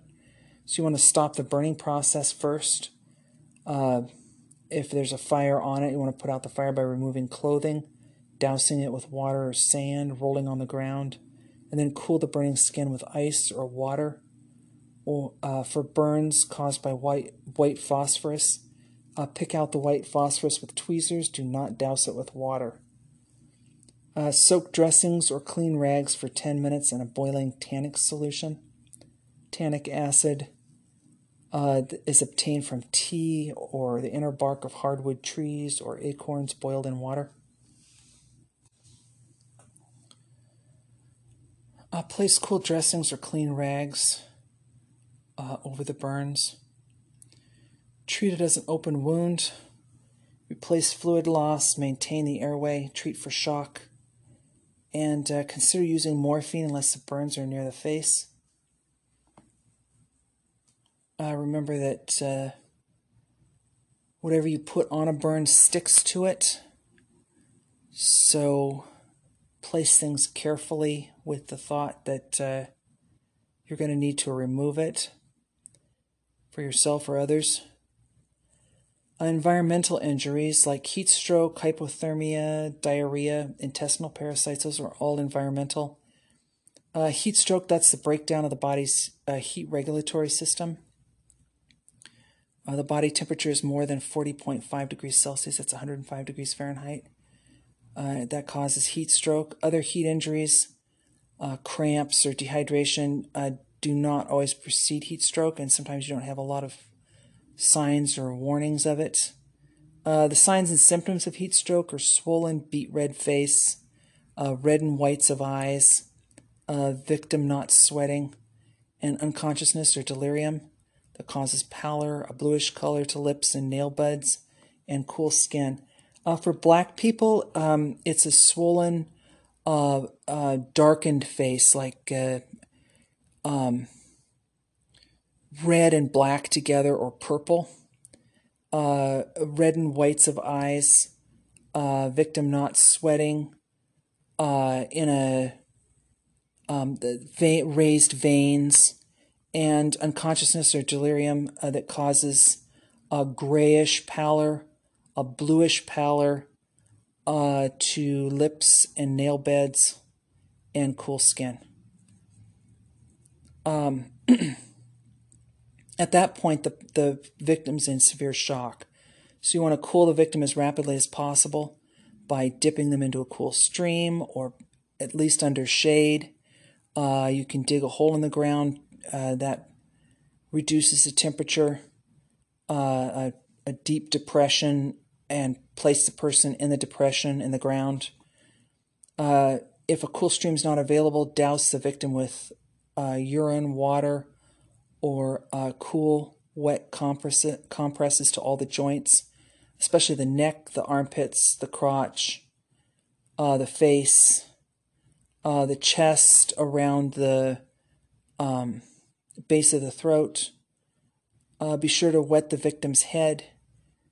Heat loss through the scalp is that's where the body loses the most heat. So you want to encourage the body to reduce heat at the head. Administer IVs and provide drinking fluids, and then fan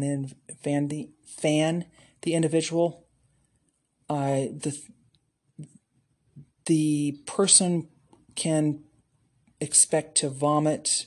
You'll have vomiting, diarrhea, struggling, shivering, shouting, prolonged unconsciousness, a rebound heat stroke within 48 hours. That means they've recovered from the initial heat stroke, and then there's like a secondary heat stroke about 48 hours later.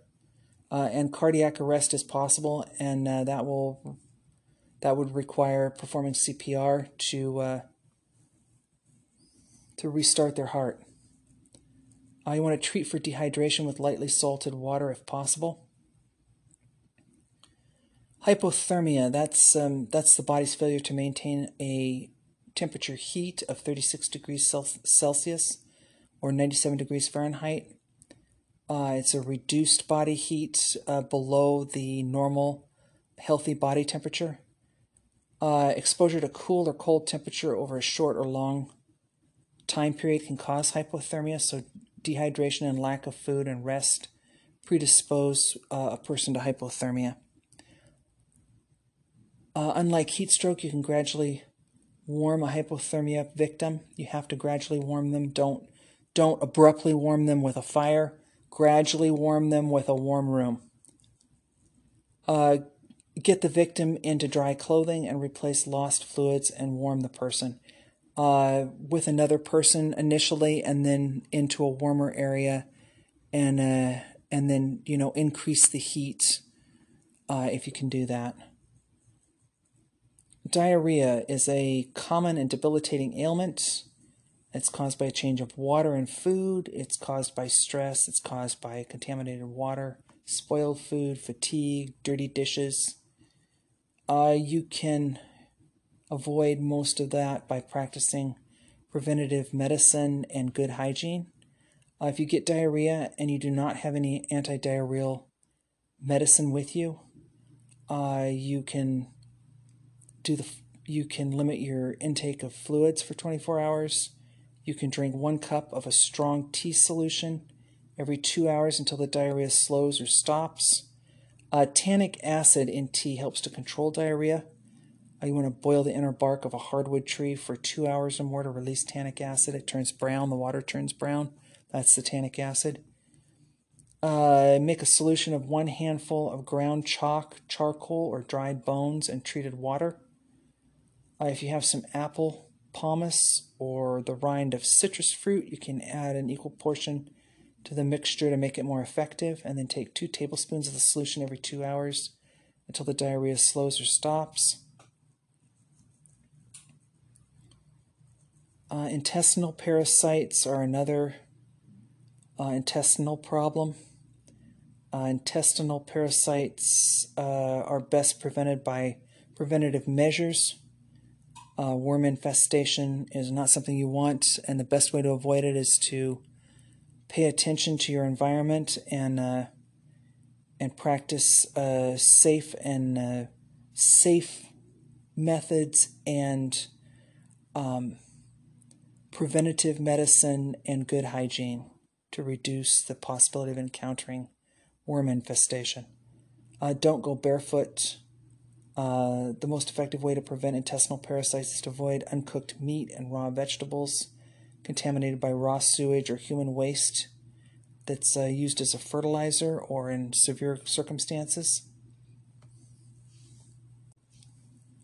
If you do become infested with worms or parasites and you don't have the proper medicine, you can use home remedies.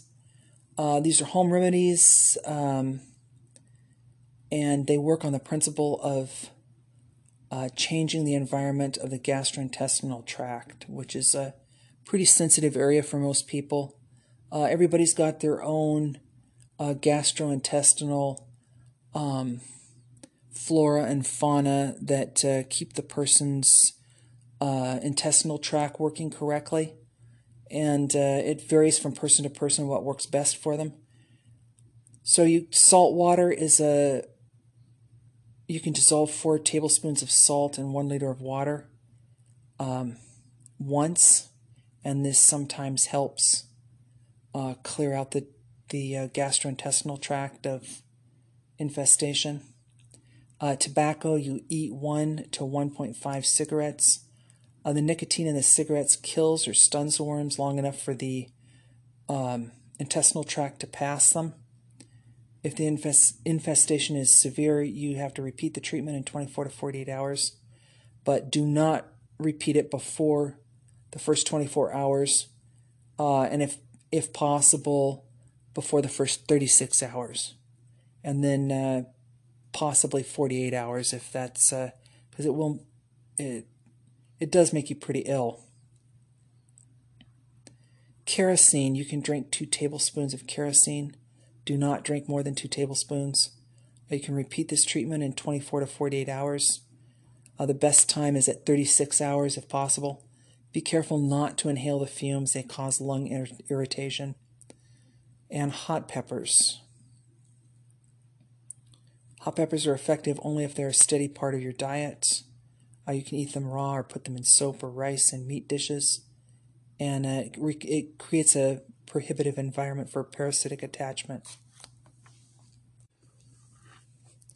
Herbal medicines, modern drugs. Modern drugs and laboratories and equipment. These are great advances. There has been, a primitive type of medicine, herbal medicine, that uses common sense and a few simple treatments. In certain areas of the world, people still depend on local, quote, witch doctors or healers to cure ailments. And many of the plants and treatments they use they're effective, at least as a relief, as many of the modern medications available, and a good many modern medications were developed from refined herbal treatments or medications. Herbal medicine needs to be used with extreme care. When you lack or have very limited medical supplies, herbal medicines are good stand-in, but they can be dangerous, and they can cause further damage or even death. So, like this, the remedy for a gastrointestinal infection, all four of these are detrimental to your health. Imbibing salt water is detrimental. Ingesting tobacco is detrimental. And of course, kerosene is very detrimental. Hot peppers can cause all kinds of problems in the blood pressure area for a person. So you have to use it carefully and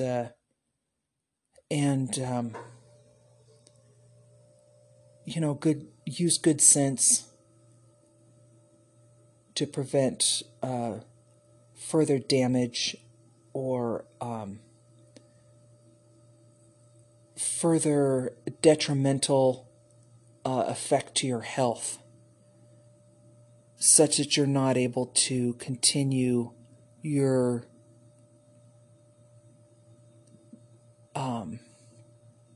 efforts to reach a safe location for assistance.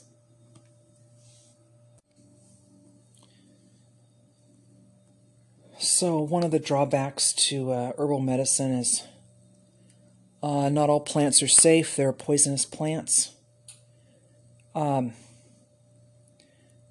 So you need to carefully identify plants and note poisonous plants carefully when you encounter them, so that you recognize them in an emergency situation. Sometimes they look like other plants.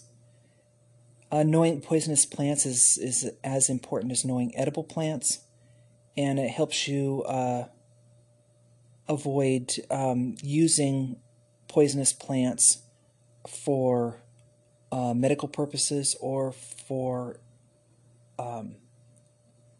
food.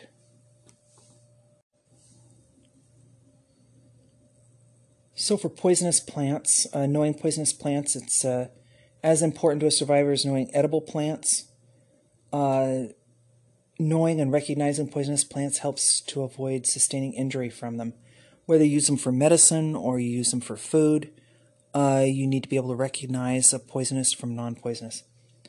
Plants generally poison by ingestion, when a person eats a part of a poisonous plant, or contact, when a person makes contact with a poisonous plant that causes any type of skin irritation or dermatitis,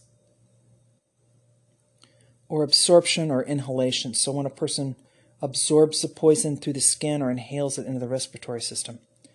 Plant poisoning ranges from minor irritation to death. A common question might be, how poisonous is this plant? And it's difficult to say how poisonous a plant might be. It's difficult to say how poisonous a plant might be. Some plants require contact with a large amount of the plant before noticing any adverse reaction. Others cause death with only a small amount. Every plant varies in the amount of toxins it contains due to a different growing condition and slight variations in subspecies and the soil that it's in and so on.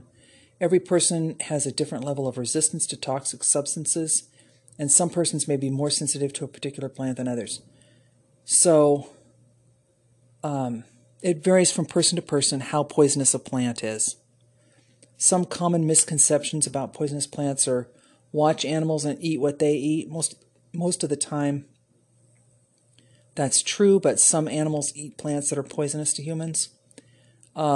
Another misconception is boil the plant in water and any poison will be removed.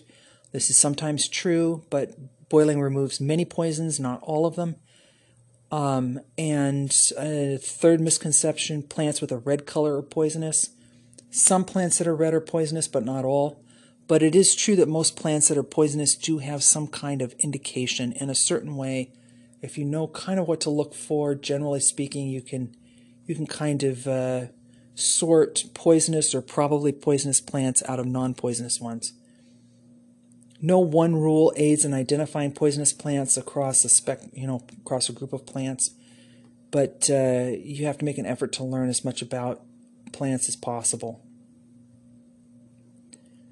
It's to a person's benefit to learn about a plant and plants as a group.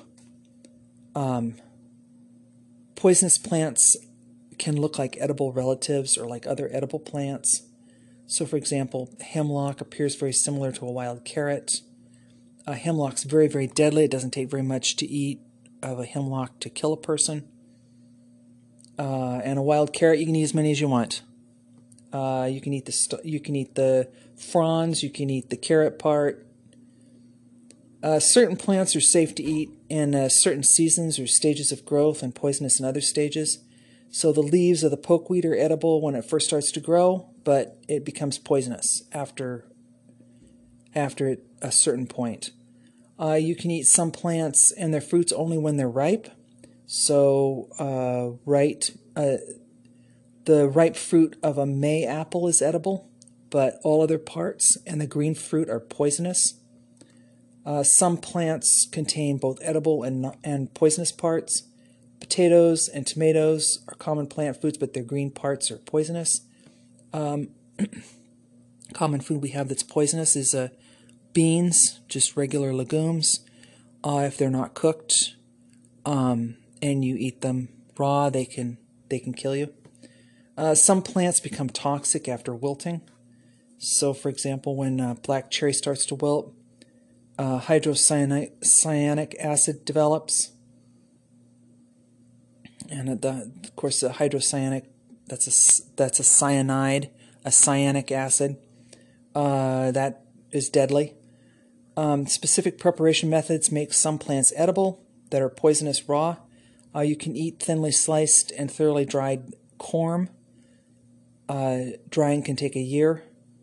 Of the jack in the pulpit, but they're poisonous if they're not thoroughly dried. So you have to learn to identify and use plants before a survival situation occurs, and then some sources of information about plants are pamphlets, books, films, nature trails, botanical gardens, local markets, local natives. Sometimes you can just see stuff on TV. There's comments about things, or you note that somebody died of something. You just have to pay attention.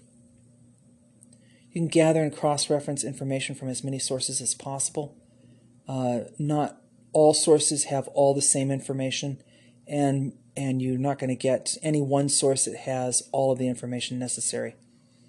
So rules for avoiding poisonous plants, best policy is to be able to look up a plant and identify it with absolute certainty and to know its uses or dangers. To be able to identify it without a reference is preferable. Many times this is not possible if you have little or no knowledge of local vegetation. Use the rules of the universal edibility test. Take a small part and test it. If you can't wait 24 to 48 hours, wait 12 to 24 hours, and then you start with a little bit, and then you eat a little bit more, and then you eat the whole thing and wait, and then you try cooking it and see if that works, and so on. Avoid all mushrooms. Mushroom identification is very difficult, and even more so than with other plants. Some mushrooms cause death very quickly, and mushrooms have no known antidote. So, two general types of mushroom poison are gastrointestinal and the central nervous system. The gastrointestinal is you can survive that. The central nervous system is much more difficult to survive. Contact with or touching plants unnecessarily. You also want to avoid contact with or touching plants unnecessarily. So, contact dermatitis from plants. usually cause the most trouble in the field. Effects can be persistent and spread by scratching and are particularly dangerous if there's contact in or around the eyes. So nettles, poison oak, poison ivy. Principal toxin of the plants is usually an oil that gets on the skin upon contact with the plant. The oil can also get on equipment, and then it infects whoever touches that equipment. Don't burn a contact poisonous plant. The smoke can be poisonous and can be harmful. There's a greater danger of being affected when overheated and sweating, and infection can be local or it can spread all over the body. The surface toxin infection on the skin. Symptoms can take from a few hours to several days to appear, and signs or symptoms can include burning, reddening, itching, blisters, swelling. When you first contact the poisonous plant, or when the first symptoms appear, you want to try to remove the oil by washing with soap and cold water. If water's not available, wipe the skin repeatedly with dirt or sand. Do not use dirt if blisters have developed. If the dirt can break the blisters open and leave the body open to infection and infect those same blisters. After you've removed the oil, dry the area. You can wash with a tannic acid solution and crush and rub jewelweed on the affected area to treat plant-caused rashes. And you can make tannic acid from oak bark. Tannic acid makes a tea that's a good disinfecting and rinsing solution. Poisonous plants that cause contact dermatitis are cowhage, poison ivy, poison oak, poison sumac, ringus tree, trumpet vine. Then there's ingestion poisoning. Ingestion poisoning can be very serious. It leads to death very quickly. Do not eat any plant. Do not eat any plant unless you have positively identified it.